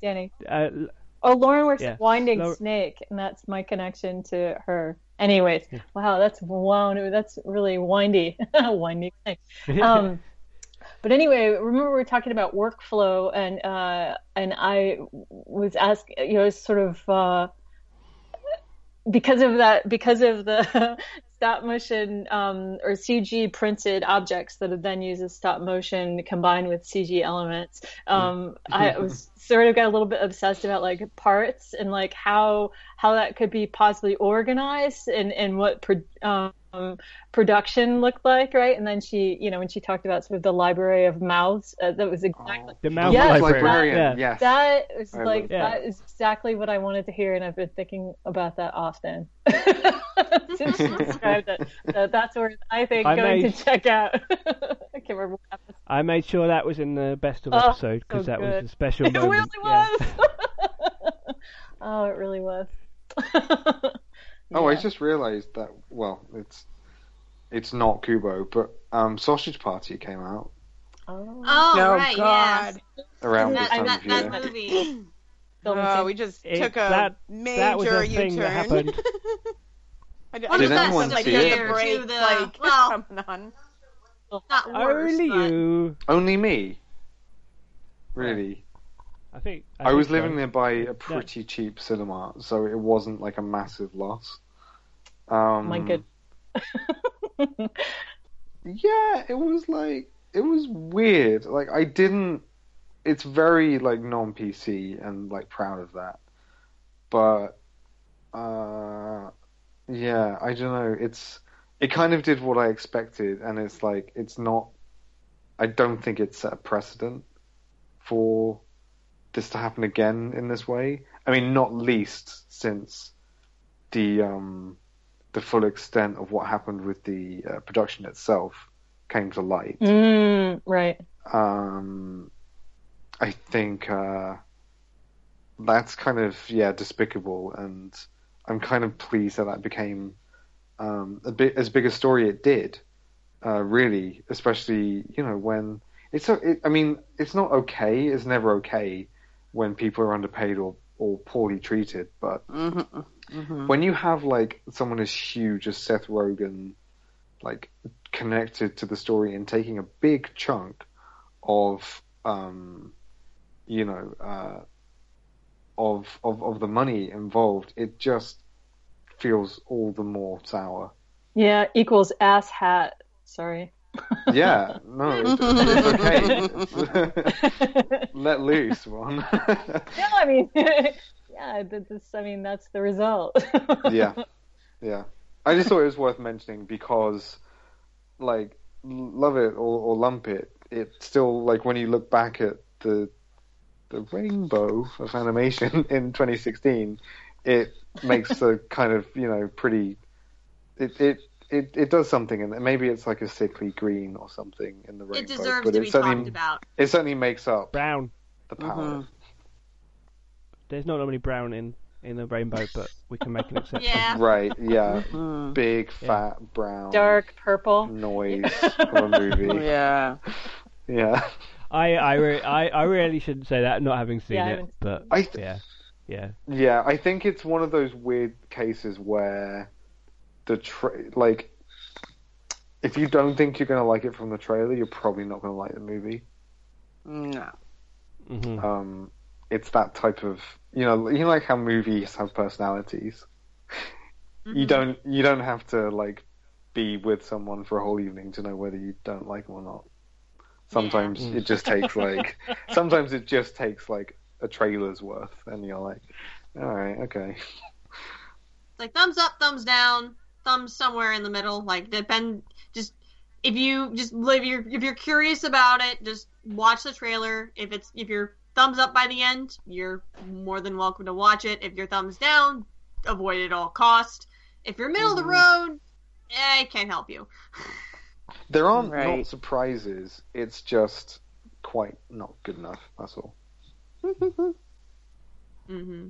Did anyone see Storks? No, I missed the opportunity. I've heard mixed things about it. Like I've heard, like it's. Yeah. I would say it's kind of like this, a bit kind of like Secret Life of Pets in the fact that it tries to be more humorous. Yeah. More like it takes advantage of the fact that it's going for more of a humor edge to it, and when it does that, it succeeds. I'm not sure. Again, I've not seen the whole thing, so I don't really know the gambit of or range of emotion that is explored in the movie. If it's just more humor than anything, or if it does try to actually be, tell a good story and reach an emotional core, I really couldn't say. But I will admit I am intrigued enough to try and find out of what the scope of the movie. Well, it did make our list of Team AFA's top animation releases of 2016. It did. Our writer Ali Harris did choose it for one of her picks. Mm-hmm. Surprising, she's commenting on how surprising that is. And from her description, she basically says it just works as a comedy really well for her. But it is another interesting film in the year because it was another film directed by someone who's not traditionally from animation. It was. Oh yeah, who's it again? I'm sorry. It was a joint effort. Oh okay. Yeah, but joint directing effort. But he directed like Neighbours, I think. Is that right? Muppets Most Wanted, or he produced them? Yeah, he worked on them. He co-wrote the Muppet movies. Oh, okay. Right. And he I think he did Forgetting Sarah Marshall. Okay. It was also co-directed by Doug Sweetland, who is probably best known for Presto, the Pixar short. Oh, right. So okay. that for me is why I wanted to see Storks, because like if there's anything of that funny. kind of, and it does seem to actually be a movie which like has great, like you were saying, Yvonne, about Secret Life of Pets, like cartoony, physical humor in the actual animation itself. Mm-hmm. Nice. Yeah, it's from Warner's Warner Animation Group are doing They're taking a sort of interesting tack because partly they're just doing Lego movies, but then they're also doing things like this as well. Which is smart, really. It's kind of like what Illumination have done, like found. It's probably the same audiences, but in different circumstances. Mm-hmm. Yeah. Yeah, they're carving out a little kind of like groove for themselves in terms of like what kind of films that they're gonna try and go with. So, in another edition of, did anyone see it? Trolls? No, not yet. Dad did not see that one. So yeah. People from work have begun to like catch up on it, particularly like ones with kids, and apparently it's really funny. and kind of like Secret Life of Pets, and I guess Storks, it's apparently like, it's not trying to be like a legacy picture, and it knows it, and it's apparently entertaining and funny all the way through. I've heard like mixed things, but recently I've heard people, who have been catching up with it on DVD with the kids, that it's actually really funny. Yeah, that's what I've heard too. My friend who works at DreamWorks, she of course saw it, and she's pretty picky when it comes to animated films, and she actually enjoyed it too. So I just haven't gotten around to seeing it myself, and now it's actually coming out on DVD like in I think 2 weeks. So now I'm just gonna wait for it to come out, and I'll rent it. But yeah, it just wasn't one that I was really in a rush to go out and see just from the trailers. Yeah, I think that's the marketing was not very good. The marketing was quite terrible. Like it really. There were a couple of good scenes that they had.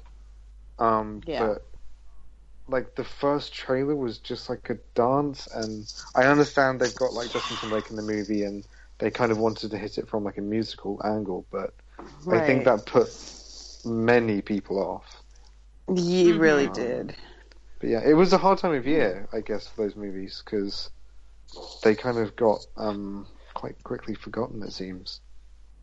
Well, and DreamWorks is still trying to get back into the black and everything and stuff. I mean, they just got bought by NBC Universal. Oh, really? Yeah. Right. That happened last year. They're really major busy this year, aren't they, as well? They're in a major transition. Interesting. Yeah, so it's like major transition, a reshuffling of people. There are more layoffs at the features department. They're leaning more towards of China? I don't think I think it was because of the merger, like positions that became moot because they already had the same thing at Universal. Oh, I see. Okay. Yeah, where it's like a duplicate and everything, so no longer a necessary position. And then it just feels like they're focusing more on their television department compared to the features, because features is only going to be one film per year now.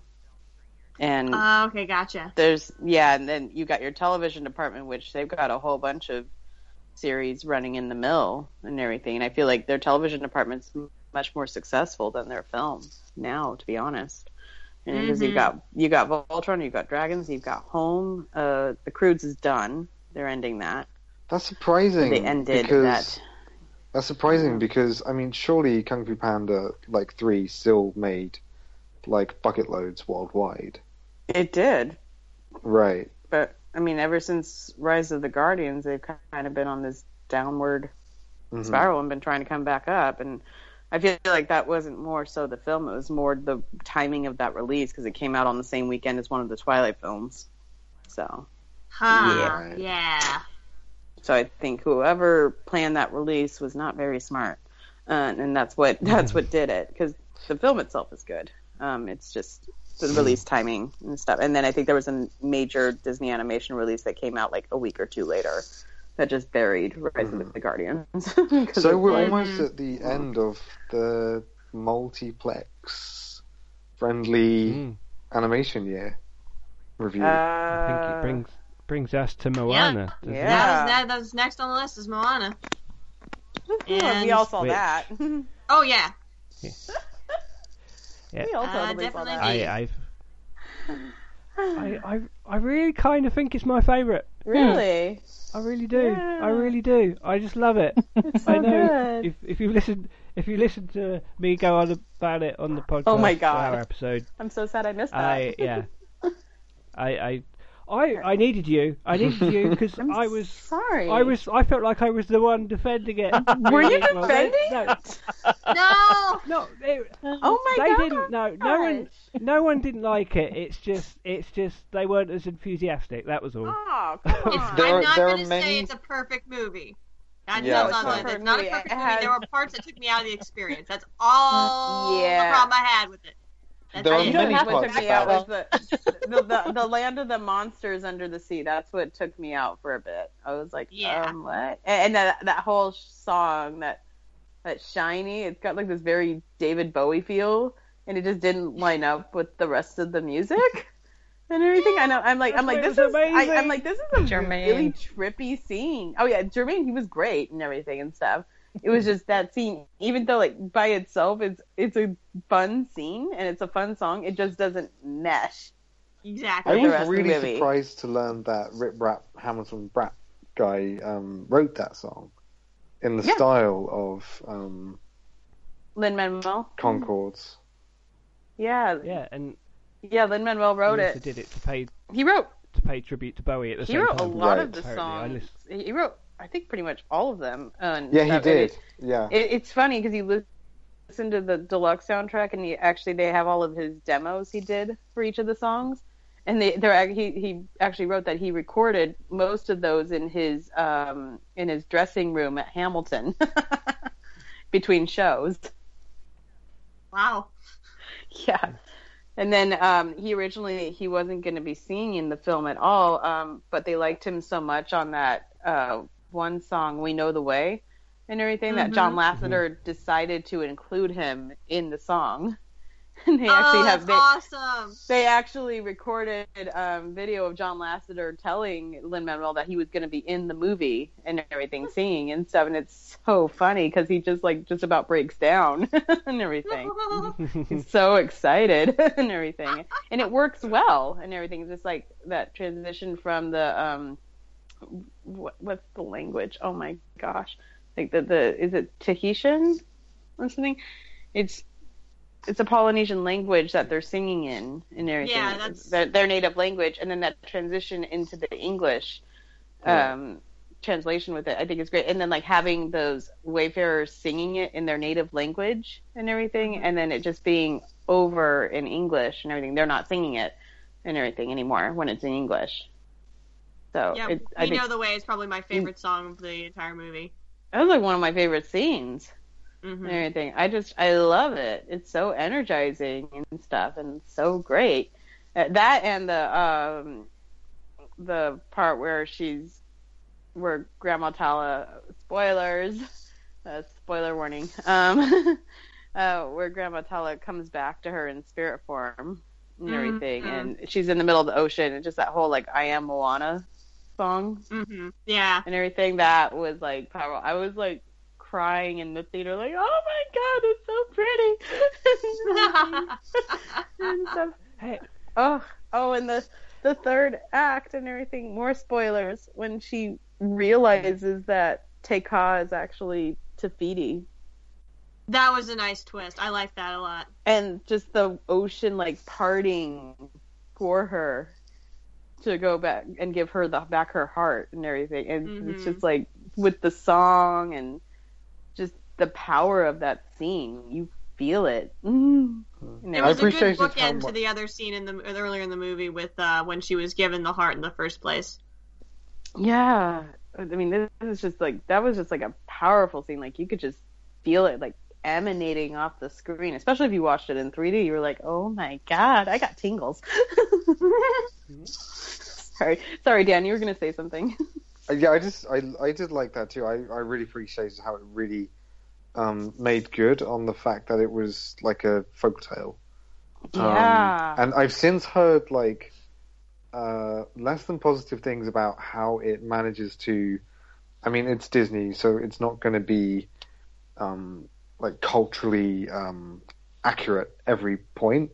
Apparently, the movie did their research though. Like they absolutely did. I've heard they really did their research. I've heard I've seen a few interesting like articles where people have broken down why the movie doesn't work for them because it flattens out a lot of cultural things and mixes and matches where it's appropriate, which Disney is always going to do. They're always going to do, but I feel like with this one they made more of a substantial effort than they have in the past. Yeah, absolutely. I agree. Yeah, I know. I completely You agree. look at like Aladdin and how much that was culturally appropriated compared and to and the same directors now. as well. Yeah. So and then compare it with Moana and everything, and how like they really made a substantial effort to like represent the culture and understand the culture that they were bringing to the screen and everything. Like they physically like went over and spent time with these people and everything, and actually like participating in wayfaring and learning their cultural dances, their cultural traditions. And I mean, and then even including it in the music as well. And so, and then even releasing a translation of the film specifically for them, like the first animated film of its kind translated into Tahitian. Yeah. I didn't know that. That's great. Yeah, they did. Yeah. So they actually did an audio dub in Tahitian and released it specifically for them. So, I mean, I'd like to see it in Tahitian, to be honest. I think it'd be cool. Yeah, you know what? So would I. Yeah. I honestly would too. I think for me overall the movie is really good. In the good sense and in the negative sense, it reminded me of like a 90s Disney movie. Yeah, that's why I love it so much. It's really wholesome and really fun. It is. But slightly. I mean, we spoke about this at length in the Moana episode that we did. Yeah, we did. But I think that our little bonus episode that went 2 hours. I think that Ron Clements and John Musker have a little bit of a problem when it comes to wanting the audience to always feel safe, and as a result, the movie doesn't quite make good on the perils that it kind of tries to talk about. I never felt particularly like I was, or like the characters were in like the sort of danger that they were talking about. And also it has problems, I think, when at the end of the movie, one of the characters leaves, and I felt that was kind of a false note, just to set up the climax, which I really like the climax because it makes good on the fact that it feels like a fairy tale, and the fact that for the first time in a long time, a Disney movie has a musical climax as well, because lots of the musicals have a problem where there'll be music in the first act and maybe one at the end of the second act, but there won't, it won't be a musical all the way through. And I really like that Moana. Yeah, exactly like Frozen. Yeah. Yeah, because it's like all of a sudden there's no more musical, and I'm like, you could have had such a great villain reprise or something of Love is an Open Door, but like in minor. That would have been actually really good. That would have been like I always thought that would have been brilliant, because I mean it's like that's technically Hans's villain song in Frozen and everything. Dude, because that's really he is. Yeah. Because for him, Love is an Open Door too. It does, and it would have worked, because then like after he reveals, he could have done a great reprise, but in a minor key and everything, like revealing the true meaning for him of that song and everything and stuff. And it was like the fact that he wanted to push her off that would have been really good. It was such a missed opportunity. That's like one of the things that bugs me about Frozen, because I'm like, majorly missed opportunity there. That would have been so great. That's a really good point. Because I've heard people. I've heard people go for the obvious, like there should be a "Wanna Build a Snowman" reprise. No. Okay. Nah, we don't need that. But we're getting distracted. But yeah, I agree with you on that point with that one character leaving in Moana, and so that felt a little contrite to me at the time. And it felt, especially with what had just occurred beforehand, I'm like, wait, whoa. I could feel the cogs working, like, for the plot. Yeah. Yeah, it was such a flip. I was like, oh, and then like the end sequence after everything's just I kind of got a little Fantasia 2000 vibe. Yeah. Did anyone else get that? Absolutely, the Firebird sequence. Yeah. That part, I got a major Fantasia 2000 vibe. I was like, oh my god, okay, cool. So we haven't reached my favorite animated movies of this year yet, of 2016 yet, because most of them were not the big American ones. I think it was an amazing year for independent. Yeah, I agree. Mm-hmm. What about the Red Tortoise? Is that what you were getting at, Dan? Well, actually, I wouldn't. I did see that last year, but I think it's only fair to talk about the general releases. Oh, okay. Sorry. I also saw My Life as a zucchini / courgette / eggplant / trunk on the highway in my truck that's full of gas. Yeah, the what? To give it its localized title. Wow. That was long and confusing. Yeah. Well, exactly. That's kind of my point. In that it was, I don't get why that title changed. Anyway. Because Americans call courgette zucchinis. Because they choose the Italian name rather than the French one. We like Italians better. We don't call them French fries. True. We call them freedom fries. I will never subscribe to that. I'm sorry. Me either. Jill just got real. I did get real. Yeah. It's America, right. We're the greatest country in the world, dang it. And yet we love Miraculous Ladybug. Yes. So no, the ones I wanted to talk about that we kind of missed because of different release dates all around the world. First, for me was Miss Hokusai, which I saw back in April as a limited UK release. And I was really surprised by this, and I think I like it more and more the more I see it. It's a really different type of movie. I wouldn't say different type of animated movie. It's a different type of movie to your normal sort of biopic.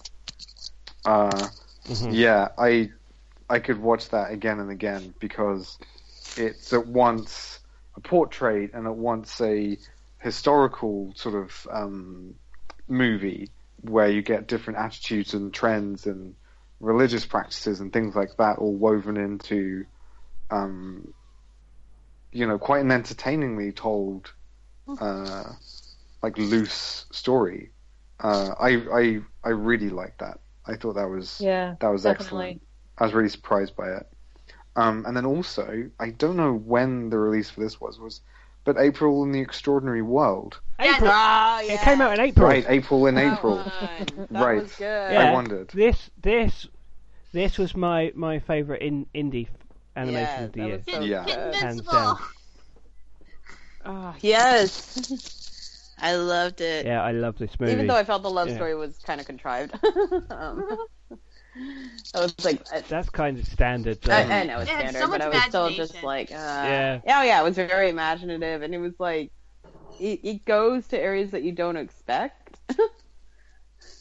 Absolutely. Yeah, that was one of my favorite things about it was that it was kind of like I can only really think of Raiders of the Lost Ark, where it starts in one place and you cannot possibly imagine that you're going to get to all the places that you do in the movie from your starting point. Like a true adventure movie, it just it gets crazy by the end, and I was with it all the way.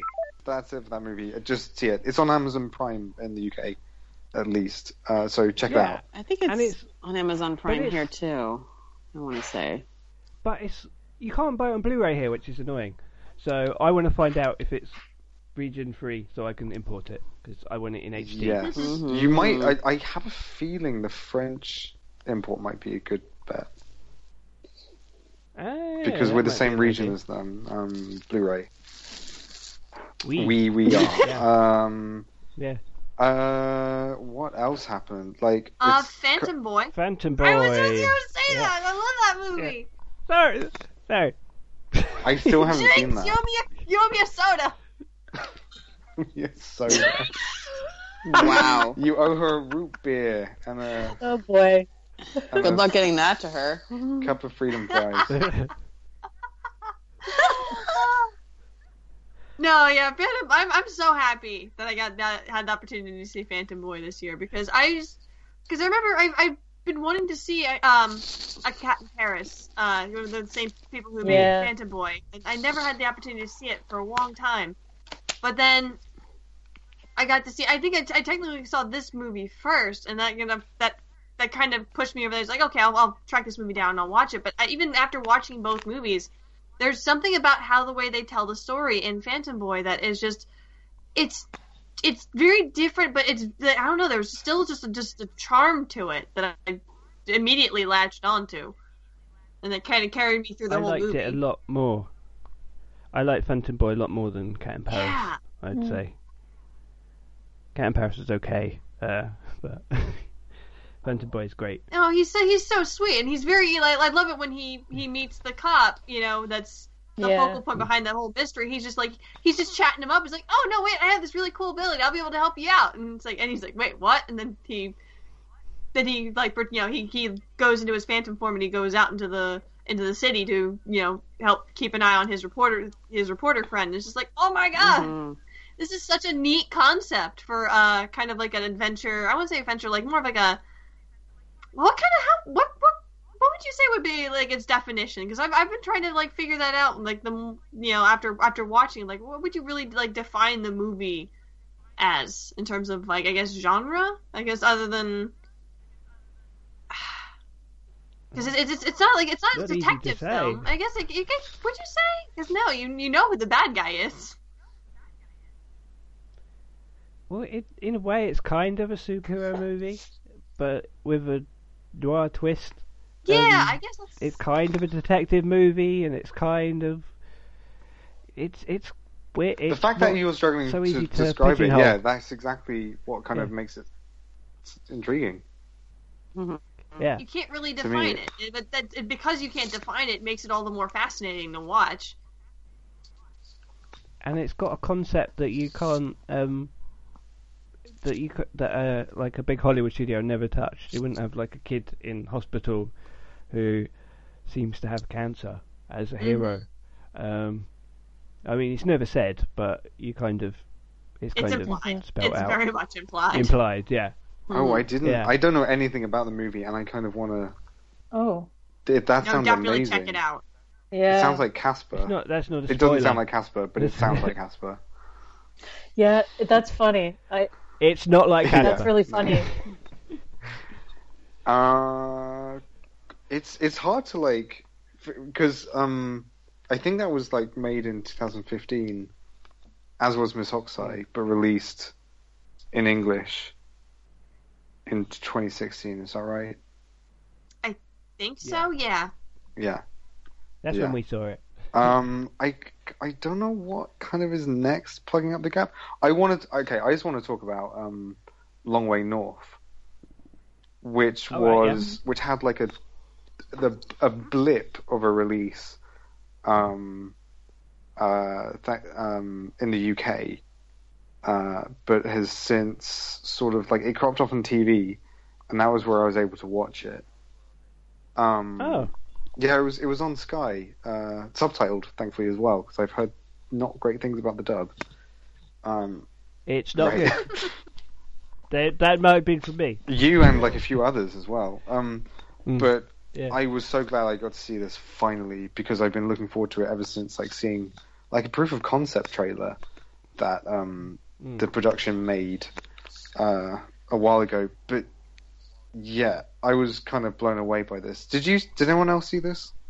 No. I have not seen it yet. I reviewed it for the site. Right. Yeah. Okay. That's right. Yeah. Of course. I was stunned by it. I think I took to Twitter like immediately after watching it. Gosh, and I was struck by the style because it served the story so well, and I don't remember that happening so well like since Princess Kaguya, where the style you kind of got over how it looked very quickly, because the movie just kind of wrapped you in, and it's a very short movie. I think it's about 70 minutes, but it doesn't overstay its welcome, and I really liked that about it as well. The fact that it was very confidently directed and told, and I loved it, and I can't wait for the next one from this team. That is Calamity Jane or something. Yeah, I think it had a release. probably via G Kids, right? No, it was Shout Factory. Right. It just came out on DVD in the US and Right. Blu-ray. It's not available on Blu-ray in the UK, but Yeah, boohoo. it just came out this past Right. week. You can buy it on In America. iTunes in HD though. I know that much. Mhm. You should it watch just it came on out. the crispest, best screen that you got because it's a real Mhm. treat. Everyone. Yes, I watched it with my mum actually, Chris, and because I was around hers over Christmas, and I've heard a few Mhm. people say this. It reminds people in England, particularly, of the retro like railway posters. Oh yeah. Now you say that. There were these like railway posters that were made, kind of promoting each town, Mhm. as like a sort of local tourism thing. And yeah, the style of the movie I think is reminiscent of that. I'm trying to think if there's any other big things that I've forgotten. I know that there were a lot of Ghibli. We had the Ghibli movies that had not been released in the West widely before. Mm-hmm. They got their Only Yesterday and Ocean Waves. Mm-hmm. Both got their time in theaters. Starting Yeah, that was exciting. last year. Yeah, so that's pretty big as far as that studio is concerned, and I'm really glad I got the opportunity to see them. I pretty much as soon as Only Yesterday went on DVD, I made sure I got that because it was such a good movie, and I am also surprised and I understand why it took this long before it got an Disney English. would never have touched it with a 10-inch. No, pole. not in a million years. Yeah, it's just it's one of those like interesting things that I think people were talking about ever since Disney bought the Ghibli movies. Like, they just want movies like Kiki and Totoro, and they're not prepared to accept that Ghibli also make movies like Only Yesterday, which is kind of as unlike a Disney animated movie as you could get. I liked it. Then there was the other film that I included as my pick for the best of 2016, which was something I saw at the very end of the year. We're here. This is my favourite. That actually showed on BBC over Christmas, and that is F1 Oh, can't wait to see that. Me either. which is masterpiece, and it's beautiful. And I don't know when I'm going to be able to watch it again, though. That's a good point. Is it on iPhone anymore? I don't mean like that. Oh, I see. You can buy it Yes. on DVD. Okay. Yeah. I did make a bold prediction going forward when I saw the trailer that it was going to emotionally affect me a little bit. That I thought, and I have a confession to make. I am pretty much an absolute softie, and I do get emotionally affected by films a lot, and maybe get a little something in my ear. Maybe my ear? Yeah, I will get something in my That's ear. so emotional. Which is unusual. I have to leave the room when that happens. Yeah, that's how emotional. Yeah. The body just My stops eye, working. even sometimes. Yeah. Yeah. Sometimes up my nose. Who knows? I'm still that emotional. Yes, I get affected. Even sometimes by an advert. And you get the feels so bad that you get something in your ear. Yeah. But it doesn't often get to the stage where there's actually leakage. I don't often cry at movies, is what I'm saying. No. Yeah. And this got me. This got me good. Yeah, So the weird thing about the thing that excites me about this movie is the thing that also makes me anxious about it, as we sort of like let it travel the world now. It's such a British movie, like through and through, and I've been waiting like for a long time for a British movie like this that is, as British as like the Shaun of the Dead or Hot Fuzz, where it first speaks to a local audience, and then the rest kind of, the rest of the world can catch up if it wants. Because the thing, I mean, as you said, Chris, it played at the BBC over Christmas, and the viewing figures it had were huge. I think like 13 million. No, that's wrong. No, that's not right. That's not right at all. But the viewing figures were huge, right? And biggest you've ever seen, big league. It was big league. It was big league stuff. And everyone seemed to have a similar kind of reaction to it, where it reminded them of either their grandparents, their great grandparents, or someone they knew. Yeah.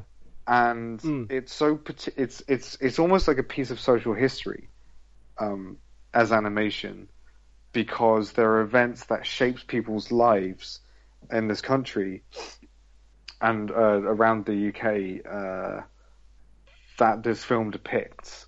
And I don't think, like, it's the sort of thing that the sorts of stories which you only ever hear about, and I haven't ever seen in movies. Yeah.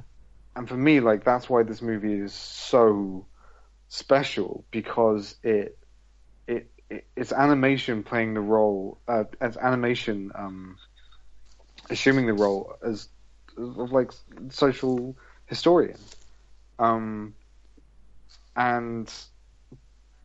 it just also helps a lot that it's an amazing movie, and it's beautifully animated, and it's also really gorgeous. It's also really delicately directed.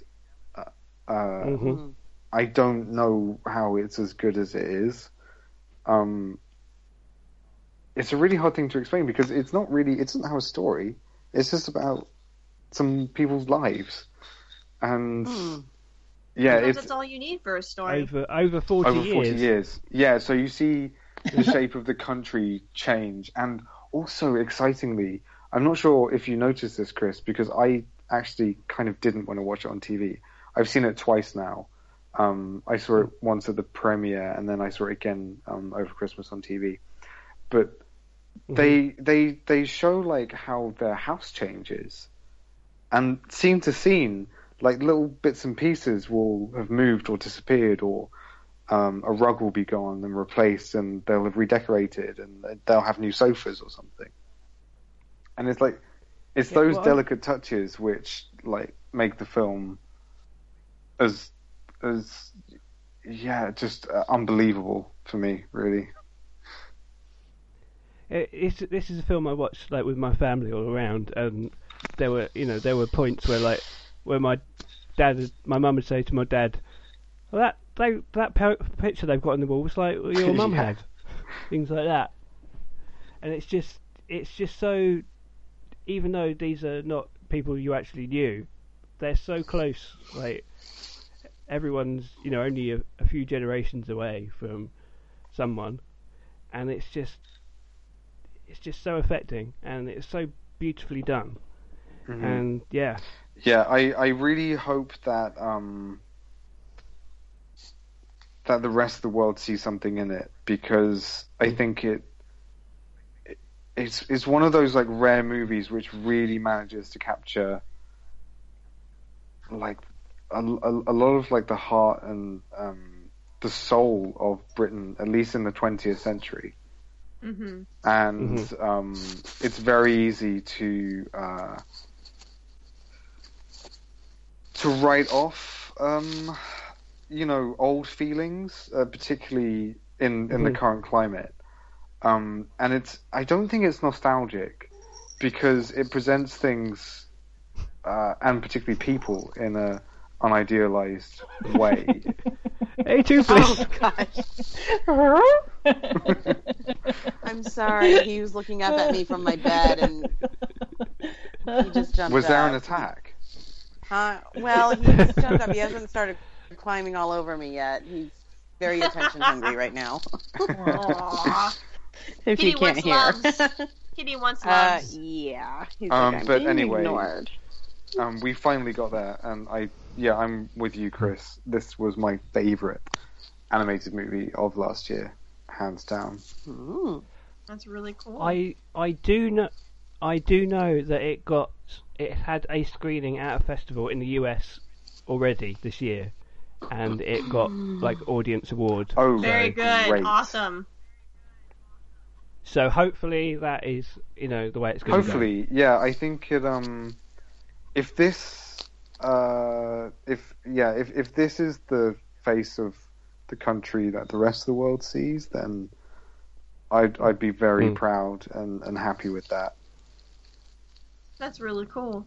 I can't. I mean, obviously, I love the Snowman, and I know it's the same kind of animation for this movie. So that alone makes me want to see it. But well, it's the same kind of animation, but I mean, really, when you look at the Snowman, it's a very it's a lovely film. But technically, the animation just like goes leaps and bounds above that. Sorry. I hear some purrs over there. Best guest appearance ever. I'm sorry. Don't be sorry. It's awesome. Hi, Toothless. You are such an attention whore right now. Oh my god. Okay. Any other movies of 2016 that anyone wants to talk about before we try looking ahead a little bit for what might be coming our way 2017? I must talk about Animation Nights in New York just a little bit. Yes, definitely, please. The festival, because honestly, we had our first annual event, which was a culmination of our monthly screening event starting September 9th, 2015. And it was such an amazing time. I'm so proud of the whole team, everyone who's involved, and as you know, because Rachel, you were there to witness it. We had 2 days of panels, really amazing panels. We had terrific content, secondary content from GKids, TED Ed and New York Times Op Docs, and we had a floor of virtual reality experiences with content from Framestore, and really amazing content from Armin Nathan Love, and it was just incredible, and everyone just kind of hit the ground running, and as soon as the thing, it went, so it felt like it sort of went by itself. Everyone just did what they signed up to do, and then we had a full house for the final screening event, which was great, and a terrific after party, and we're looking forward to this coming year. But it was a real success, and it was a real, privilege to be working with everybody on it. And we'll see what happens this year. But that was a real, not just for me, but just for everyone involved. And to see the number of films that have come through has been super inspiring. And I really can't wait to. I can't wait to work on my own project as well. But we've got some really exciting stuff coming up for this year. For Animation Nights in New York, and a lot of really incredible partnerships sort of coming together for this year too. But last year, I have to say, for all the craziness and the wretchedness and the weird political climate, and I have to say it was sort of a shining beacon for me, and I clung to it with both hands. No, but it was really it was a lot of hard work, but it was really terrific, and I love that. Animation for Adults and Animation Nights New York, are kind of, sibling entities. I love that too. But it was real. It was great. It was a great time, and it was inspiring.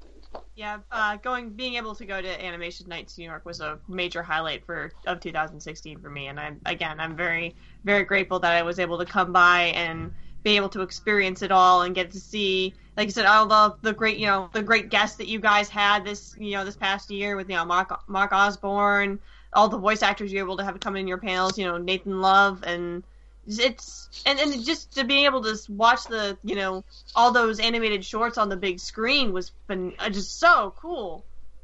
Yeah, I mean, it was something. I mean, considering the fact that it all just sort of started, as this small idea, like, oh yeah, we're starting this thing up, we're going to show some films, and now, like I said before, we have close to 3,000 films that have been submitted from around the world, and not to mention the fact that I don't know if I've mentioned this before, but that short list of Oscar nominated animated shorts, we've selected 2 of those. Really? So it's really Oh, wow. It was very validating Yeah. to see that. And we've been involved. One we've screened already via AnyScreen, and the other is accepted and is on our list.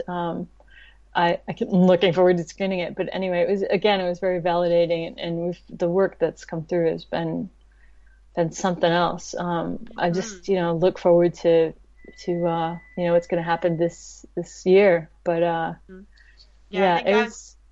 looking forward to that too. I hope to see if what's next down for Animation Nights New York for 2017, because it's considering how well everything went over for 2016. It's just going to be. Oh, I can't wait. Yeah, I mean, we have the regular monthly events continuing at 180 Maiden Lane. We've got rescreen events happening at the Gutter in Williamsburg, and then we're going to premiere the Cinema in the Sky events at One World Trade Observatory starting. It's been pushed to February. We have a tentative date, but it's not quite been finalized yet. But we're playing a program that was a really terrific program there for them. And then I'm talking to. We've got some really interesting stuff related to virtual reality coming up, and we're also now showing virtual reality experiences at the monthly events. So we're curating content for that, and there are a few other things that I can tell you guys offline that just happened the other day that are going to be really exciting. But please, everyone, submit your films, and definitely keep us on your radar and try and be a part of it as much as you can. We're hoping to do more stuff that'll sort of incorporate people who want to be a part of it virtually and maybe via Skype. We have a few things, we have details you have to hammer out, but we're hoping to sort of incorporate everyone so you don't have to be, in New York City to see stuff. But yeah, that'll all be announced soon. And then meanwhile, we'll just plan the next Best of Fest for 2017. Sounds awesome. Sweet. Yeah. Yeah. Okay. So if we're going to do a look ahead, we've been going on quite a long time already. So I thought I've got the article here that I wrote 2017, a year ahead in animated film, and I thought if we just go down it, Cool. and so if we want to talk about any of them, well, first up was Ocean Waves, which is in cinemas now, but is in the US, but it's actually really old. But I know Rachel's just written up a review. Yeah, of that, definitely so check that out. Say, go and read the check that out. We might talk about it at some point more in the water cooler section when we've all watched it. The Red Turtle is out in American cinemas now. Oh, Wait, actually. what? Limited. We do? Anyway. What? Yeah. Yeah. It came out on Friday. I I think did not know this. people were. That's probably a good. That's all. Oh, we were that's just like a little bad bit timing. distracted by Jesus Sorry, Christ. guys, I gotta go get a movie Yeah. ticket. I gotta catch up later. That's like Bye. the worst. That's like worse than opening against Star Wars. That's when Voltron season 2 came out. Is as that well. a is that a mainline in that. qualifying run, Chris? Do you reckon? Well, it's already had an Oscar. Oh yeah, no, that has to be in no, 'cause November. It's too doesn't it? late. Yeah. Okay. It's already had that. It's had screenings in LA and New York, I think, which is what it needs. I think it's going to be a hard movie to, travel too far outside of big cities and things, right? I don't even. I think there's Yeah, too I much don't even have any showings near me, and I live in Irvine, so. Wow, that's craziness. Let me change the radius to 100 miles. Maybe within 100 miles, I can find a showing. No. What? Yeah, this is crazy. I know. I have nothing, and I'm like within 40 miles of Los Angeles, so that's surprising.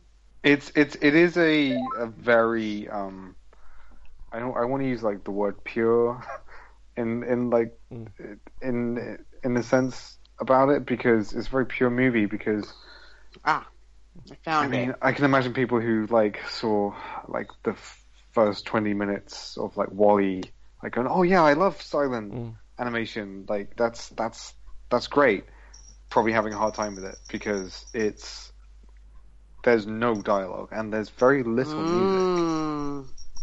So it's a real like art house animated movie. I want to see it so bad. We all do. It's not coming out here till I think it's coming out in the summer here. I think. Oh, that's bad. Sorry. I mean, like that's probably not a good time for it.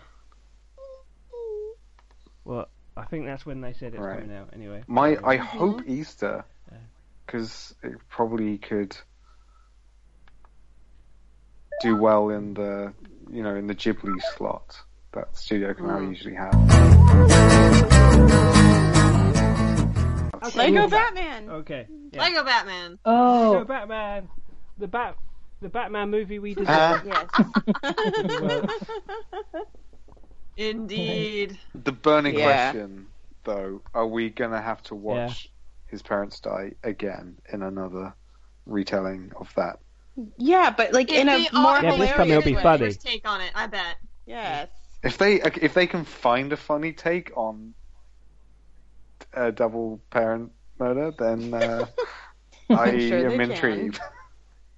I'm sure they can. Well, if it's at least as funny as the one in Batman vs Superman, it'll be okay. Oh, sick burn! I haven't even seen that, but that's Me either. probably unfair to laugh. I'm absolutely looking forward to this, because I've not been excited about superhero movies for a long time. And this looks like a good antidote to all that. Yes. It just looks fun. And it's got a great cast. Yes. That wasn't actually next to the list, but it was a perfect place to put it in. And also later in the year, Lego Ninjago is coming out. No idea if that's going to be any good, but it's another Lego movie. So there We need to see a trailer first. Is that the cinema release? Exactly. I thought that was going to be a DVD release, but okay. Part of the Lego cinematic universe that we have to have, obviously. But why?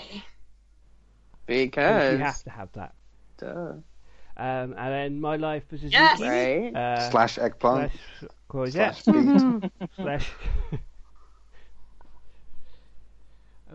My Life is a courgette that you can't get in England at the moment because of weather or something. Yes, so that's coming out in February. We're excited about that. Apart from Dan has already seen it. I'm still excited about it. Lucky.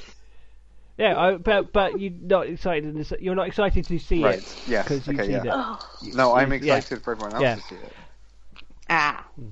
A Silent Voice is getting a UK release, and that is an anime film from Kyoto Animation, based on a popular manga about a teenager who was a bully to a deaf girl when he was younger. Oh yes, I've heard of this one.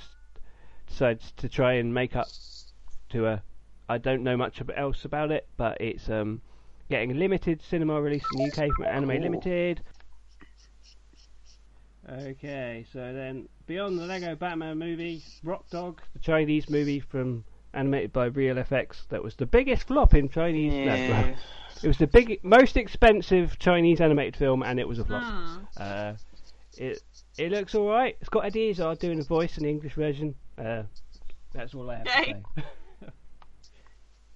And then G-Kids are releasing Moon Guardian of the Moon, French CG feature from 2015. Looks pretty. Interesting character designs. Yeah. And then a film that was released here called Ballerina. It's a French animated feature. It's being released as Leap in America. For some Looks reason. interesting. Bonkers. Yeah, but I don't know why they renamed It's it. got Because it's like frozen, That- and tangled, and yeah, Oh, exactly. I see. Well, excuse us. Which I'm impressed that they just call Moana. Mhm. Like, wet. Or something. Some kind of alternate title. I wonder why they didn't call it that, Chris. I can't imagine. Or, Soggy. yeah. No, Soggy. you can't. Damp. Yeah. Yeah, the Ballerina, and it's got the pretty impressive CG animation, and it's got a half-built Eiffel Tower in it, which is interesting. The Boss Baby. Oh, yeah. right. That movie. It's a movie. It's happening. Can't stop it. I can't Apparently. help but feel like it's gonna have, like, it's just culturally not gonna play great because it's, yeah, it just looks there like really Trump, are right? few words for it. It's just kind of like It just looks like what if a baby was Trump, and it's like I can't think of anything less that an American public would want to see yeah, right especially now. yeah, no. than I'm than a sorry. weird, cute take on an executive bully. Like, So, Boss Baby? yeah, That looks Yeah. terrible. I'll tell you what that film looks like. It looks like it's probably got a everyone dancing in the credits. That's what it looks Yeah, like. Oh, I'll gosh. bet you $5. I'm just like, Alec Baldwin's voice talent is sorely wasted on that film. So I'm like, this is the same guy that voiced North, a Russian Santa Claus in Rise of the Guardians. That was awesome. And here he is voicing an They- asshole baby. That's basically Then Trump. yeah, that's what they should call and it. the Asshole story baby. is gonna That's the story is better bound to title. be like, oh, he's really not such an asshole, right? Probably. And that's really And not he the and his story brother that you will want to hear learn right to now. get along. Yeah, No, the plot is he has to save the world from puppy core. It's weird. It's like he's got to save, like, puppies are getting more love than babies or something. Is the story I got from the trailer? And don't chew on that, Toothless. And I'm sorry, he was gnawing on my headphone wire. And so I'm like, wait, but puppies are cute and babies are cute, and they get an equal amount of love. So I don't Yeah, it's like get it. that's really silly, guys. Really silly plot. The whole thing is silly, and it just looks like it's going to be a bunch of like potty jokes and baby humor. Lots of baby humor that has been done a million times before. It's something It's for not the gonna be made kids many to go funnier with this see. new premise. Yeah, it's been done before. It's rehashed. It reminds me of that movie Baby Geniuses. That's what it reminds me of. Oh god. I think that live action one. Yeah, the Yeah. Baby Geniuses and everything. So, because like the parents are clueless, of course, that these babies are able to talk to each other and everything, and they totally just accept that this baby wearing a suit is normal. I don't know. Babies in suits are quite cute, but that's for as far as it calendars goes. and like maybe not for 90 minutes. Yeah. What other films are on the lineup for 2017? Oh god. Anyone excited for Smurfs Yes. in the Lost No. Village? Whoa. Yes. I'm kind Yes. of middle of the road. Yeah. Really? Yeah. Well, it's got Really, the guy yes. who voiced Fix-It Felix Jr. in it. And like you can hear him right off, Yeah. and you're like, and you're like, okay, I'm intrigued now. And also the fact that they're acknowledging that there's only yeah. one girl Smurf in the whole village. Yes. I'm like, oh, that's central now. I love that we're exploring this. I just think it's But I worth mean- commending.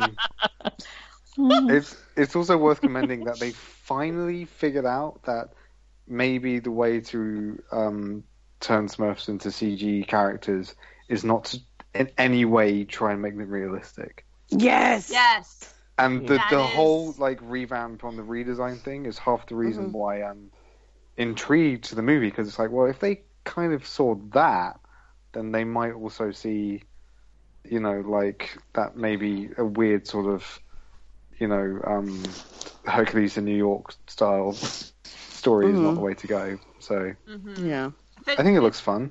No fish out of water. No. I'm not gonna go see it. I'm not gonna go see it opening week or anything. I'll wait for reviews to come out and like see what other people think and stuff, and then I'll decide. But it might be one that I purely wait to come for on Blu-ray or to catch when we get it at the hospital. Yeah, Blu-ray. Smurfs on Blu-ray. Oh, whoa! Oh my gosh! Yeah. That took me a minute. Yeah.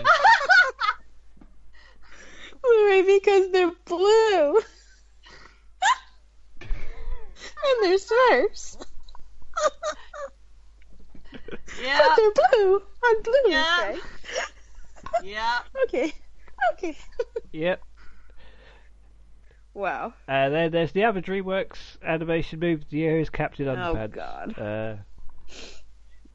There's a picture, and it looks kind of like the animation style is a bit like Peanuts, kind of. It's like it seems to match Peanuts movie, that is. It seems to match the style that they have for like the covers of the Captain Underpants books. But I think that's going to be purely one that appeals to the kids and everything, because it's like those are books that you grew up on in elementary school.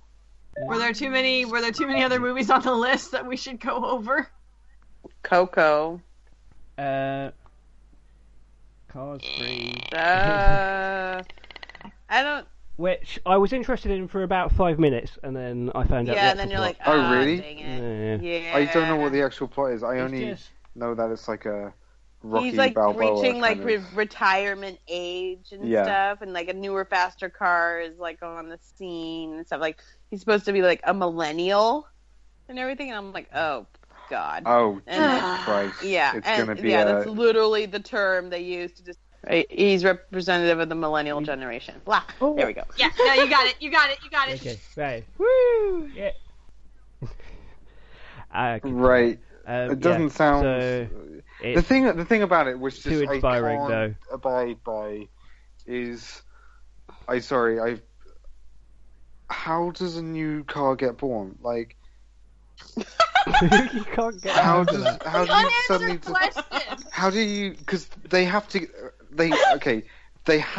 address the fact that this is about like eugenics basically, because you can't like evolve humans without selective breeding, and it's never explained how cars, do you know what I mean? Do you know what I'm getting at, right? Yeah. The mommy like, car the and mechanics... the daddy car when they love each other very much. They bump trunks. Work. Oh God, I think I'm dead. I'm done. They rear end each other. Awesome. Oh my God, what just happened? What puns happened? But it is an intriguing question, like how are new cars born? Did like the mommy and daddy car just go to the auto shop and like build the car that they want to have? Do they have car stores? These are like the I can't even bloody do it. You know what that brings to mind is that movie. You remember that movie Robots and everything that had Robin Williams in it and stuff? Right. And the dad comes home with the box and everything, and like he and his wife build their kid. Well, that's sweet. That kind of, at least they like kind of tell you how the world works. But cars, they just kind of accept. They expect. Well, they expect that you really make a massive leap. We should demand they tell us.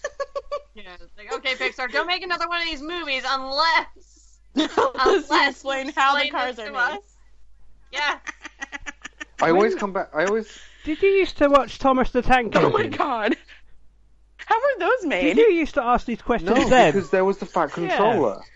There was the Fat Controller, so there were humans in this world. So I was able. Oh yeah. So the humans to would make build them. Yeah. That leap, it was there. But in Cars, right? There's this scene in the first movie. There's a scene where Lightning McQueen has like shown an old newspaper, which is in a frame behind glass, hung on a wall. Yeah. Right? And you're meant to be like thinking about all the past, and I can't because I'm just thinking, who the fucking hell made that frame in this world and put it on the wall? Because you never see slaves. They're human slaves. I think we're getting disturbing. way too into the details, and you have to have a suspension of belief Probably. when it comes to the Cars Yeah, world. no one on the movie thought that. Yeah. I think it's a fundamental. I'm serious. I think it's a real fundamental problem with the movies. I don't think Dan's ever gonna let this go. Nope, we're going to be I talking think about we this need when we to do our Cars accept 3 that right episode now. later on. We'll bring this back up in the Cars 3 episode down the line. One day we're gonna be outside Pixar Studios again, at 6 o'clock in the morning, and be like, do the little picket sign. Yeah, saying, tell us the truth. We demand answers.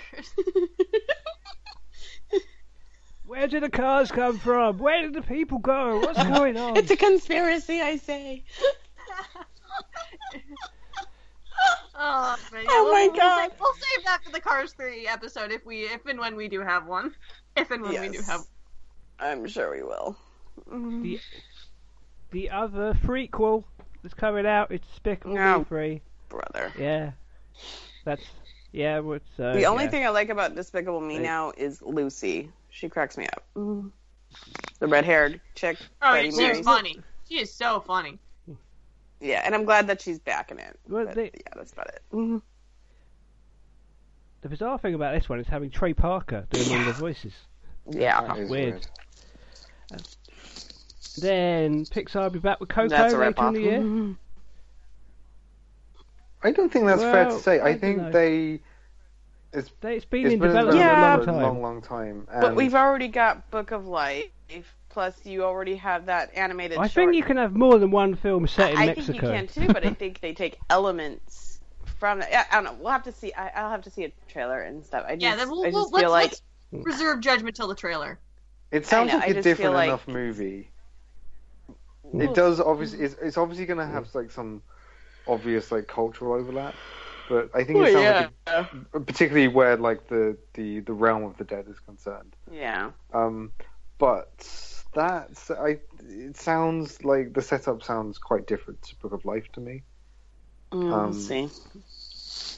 He has a guitar. The other main guy from Book of Life had a guitar But and utilized it. I mean, Kubo and Miss Hokusai wear. Okay, Kubo did not have a kimonos. guitar. Technically, it was a totally different instrument, wasn't it? Was it like a scimitar? or something like that? No. What I'm saying is like the characters in Kubo and Two Strings and in Miss Hokusai, they wore kimonos. But that's just like what's going to happen when you make a movie set in a similar culture. We'll see. You're going to have these elements which are repeated. Right. Right. I'm not super intrigued yet on Coco. Let's just say that. It's a wait and see on Coco. I'm not sold on it yet. I think they're going to have to do a lot of work, and it seems like they already have with the casting, to convince, just to make the case for it, alternatively to Book of Life, which was made like, it is the director. He's Mexican, right? He is. Jorge Gutierrez. Yeah. I met him last year. He's cool. So I think that's the only like issue I can foresee happening is that. Well, the director was Mexican, and then you had a predominantly Latin voice cast and everything. I mean, I think the only one that really wasn't Latin was Channing Tatum and everything. But you had Diego Luna, who people now know more of him because he was Cassian in Rogue One. And then you have Zoe Saldana as well. So, I mean, it's like Mm-hmm. You had a more Latin cast, and then I don't know. Have we seen anything about the cast list for Coco at all? Yeah, they're casting. They're doing the same. Mm-hmm. All right, they get a point. Mm-hmm. So yeah, they've got an unknown in the lead who can sing. And, well, singing is important. Well, it is important to the plot apparently. So he's going to be performing his own song. Good job. So there you go. But then the exciting film that probably it'll probably be playing in like New York and LA by the end of the year, and most of us will see it next year, possibly if we're lucky. The Breadwinner. Yeah, that's finally coming. Supposed to come out at the end of 2017. So it'll probably be Oscar season that next would be year. a good goal. Mm-hmm. And I'll maybe see it next summer if I'm lucky. I don't know. I mean, the summer after next, even. It'll probably play at the London Film Festival. Because go. Cartoon Saloon have done that for the last few years. They've premiered their movies there. Well, there you go. Then Your Name is opening in this corner of the world. Hopefully, it's going to play in at least the UK by the end of 2017. Mm-hmm.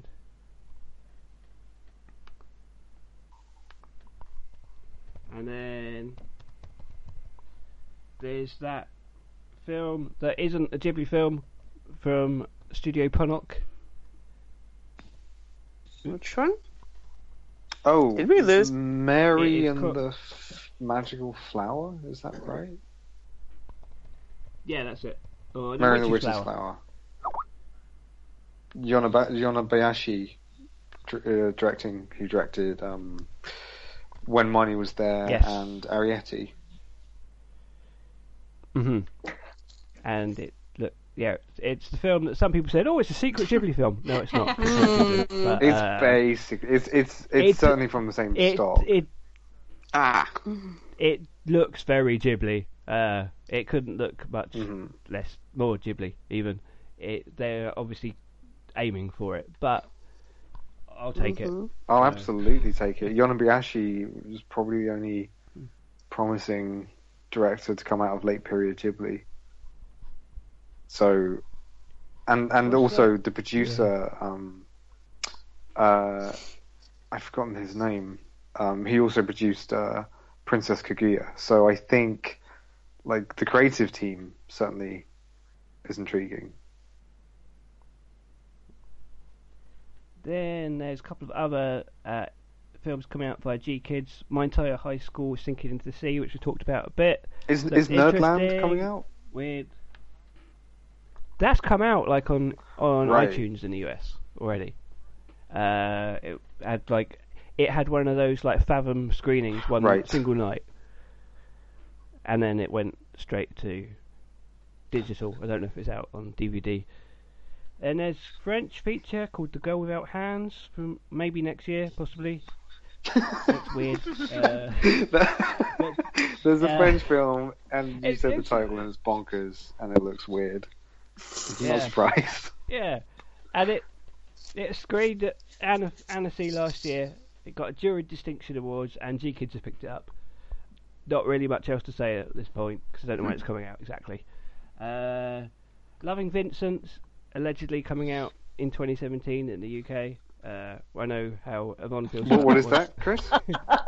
Loving Vincent, the hand-painted film that Yvonne's got an issue with. Okay, for some reason. No, it's fine. It's just all the, I don't know, anything that sort of has a rotoscope type feel just kind of gets to me. But no, it's a great, whatever, cutting edge. There's just a lot of what you're talking about. Through VR, and there's there's a film recently that I have not seen it, and I have no business saying anything, but I looked at like a 360 view, and I'm like, that's not freaking animation. Like, what is animation? It's just like, stop. It's a new platform, and people are all getting a little, I don't know, I get grumpy on this subject, but whatever. That's what we're trying to show. VR stuff at Annie is really just to push quality content. Stuff like at least acknowledge like what it is. You know what I mean? Like anyway. Yeah.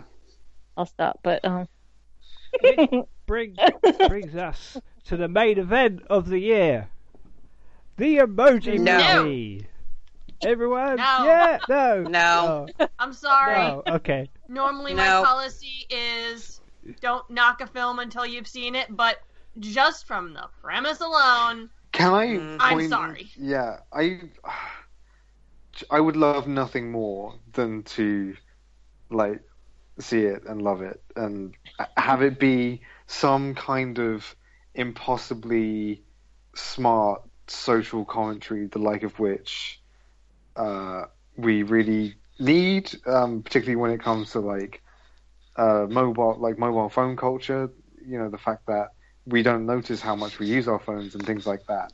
And I hope it's something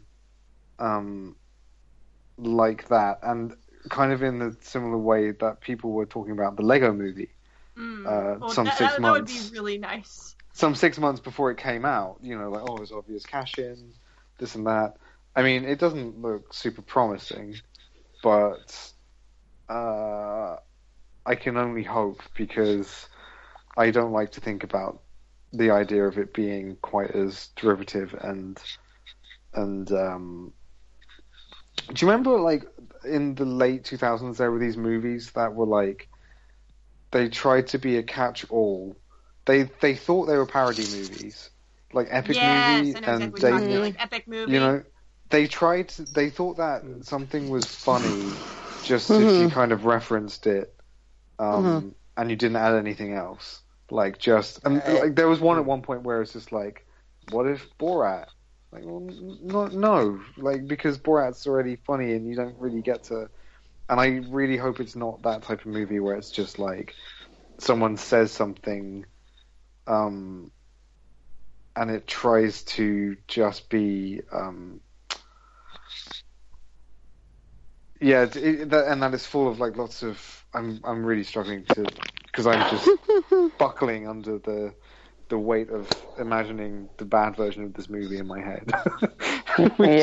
There is no bottom to the pit of awful it could be.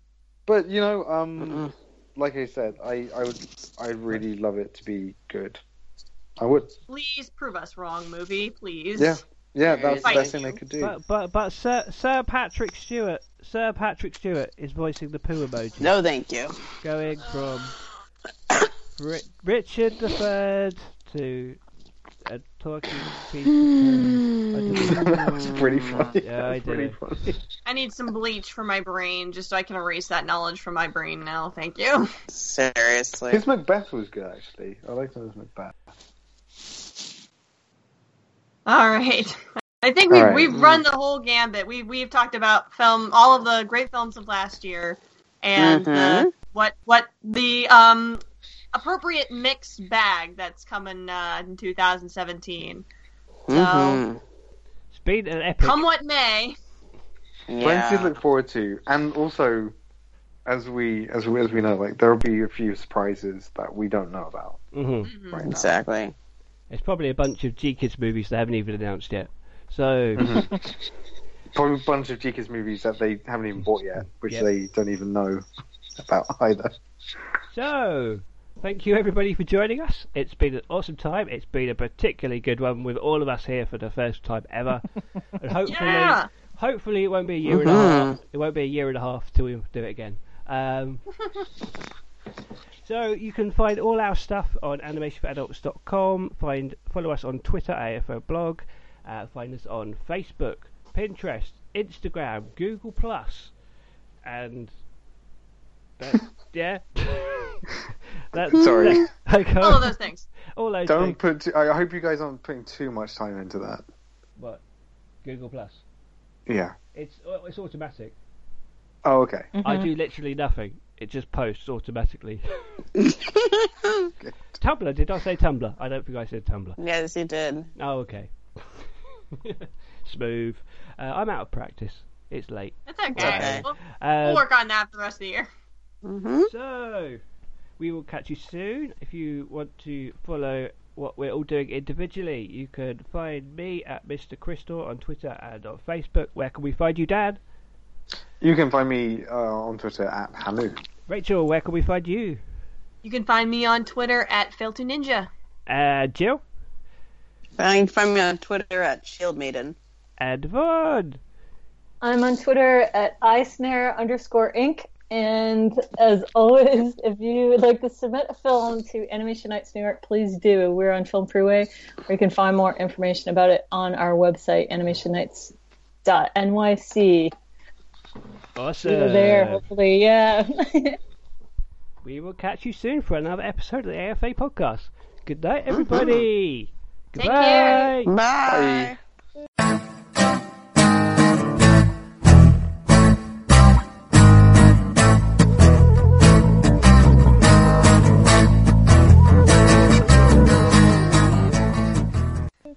Whoa, that was an epic.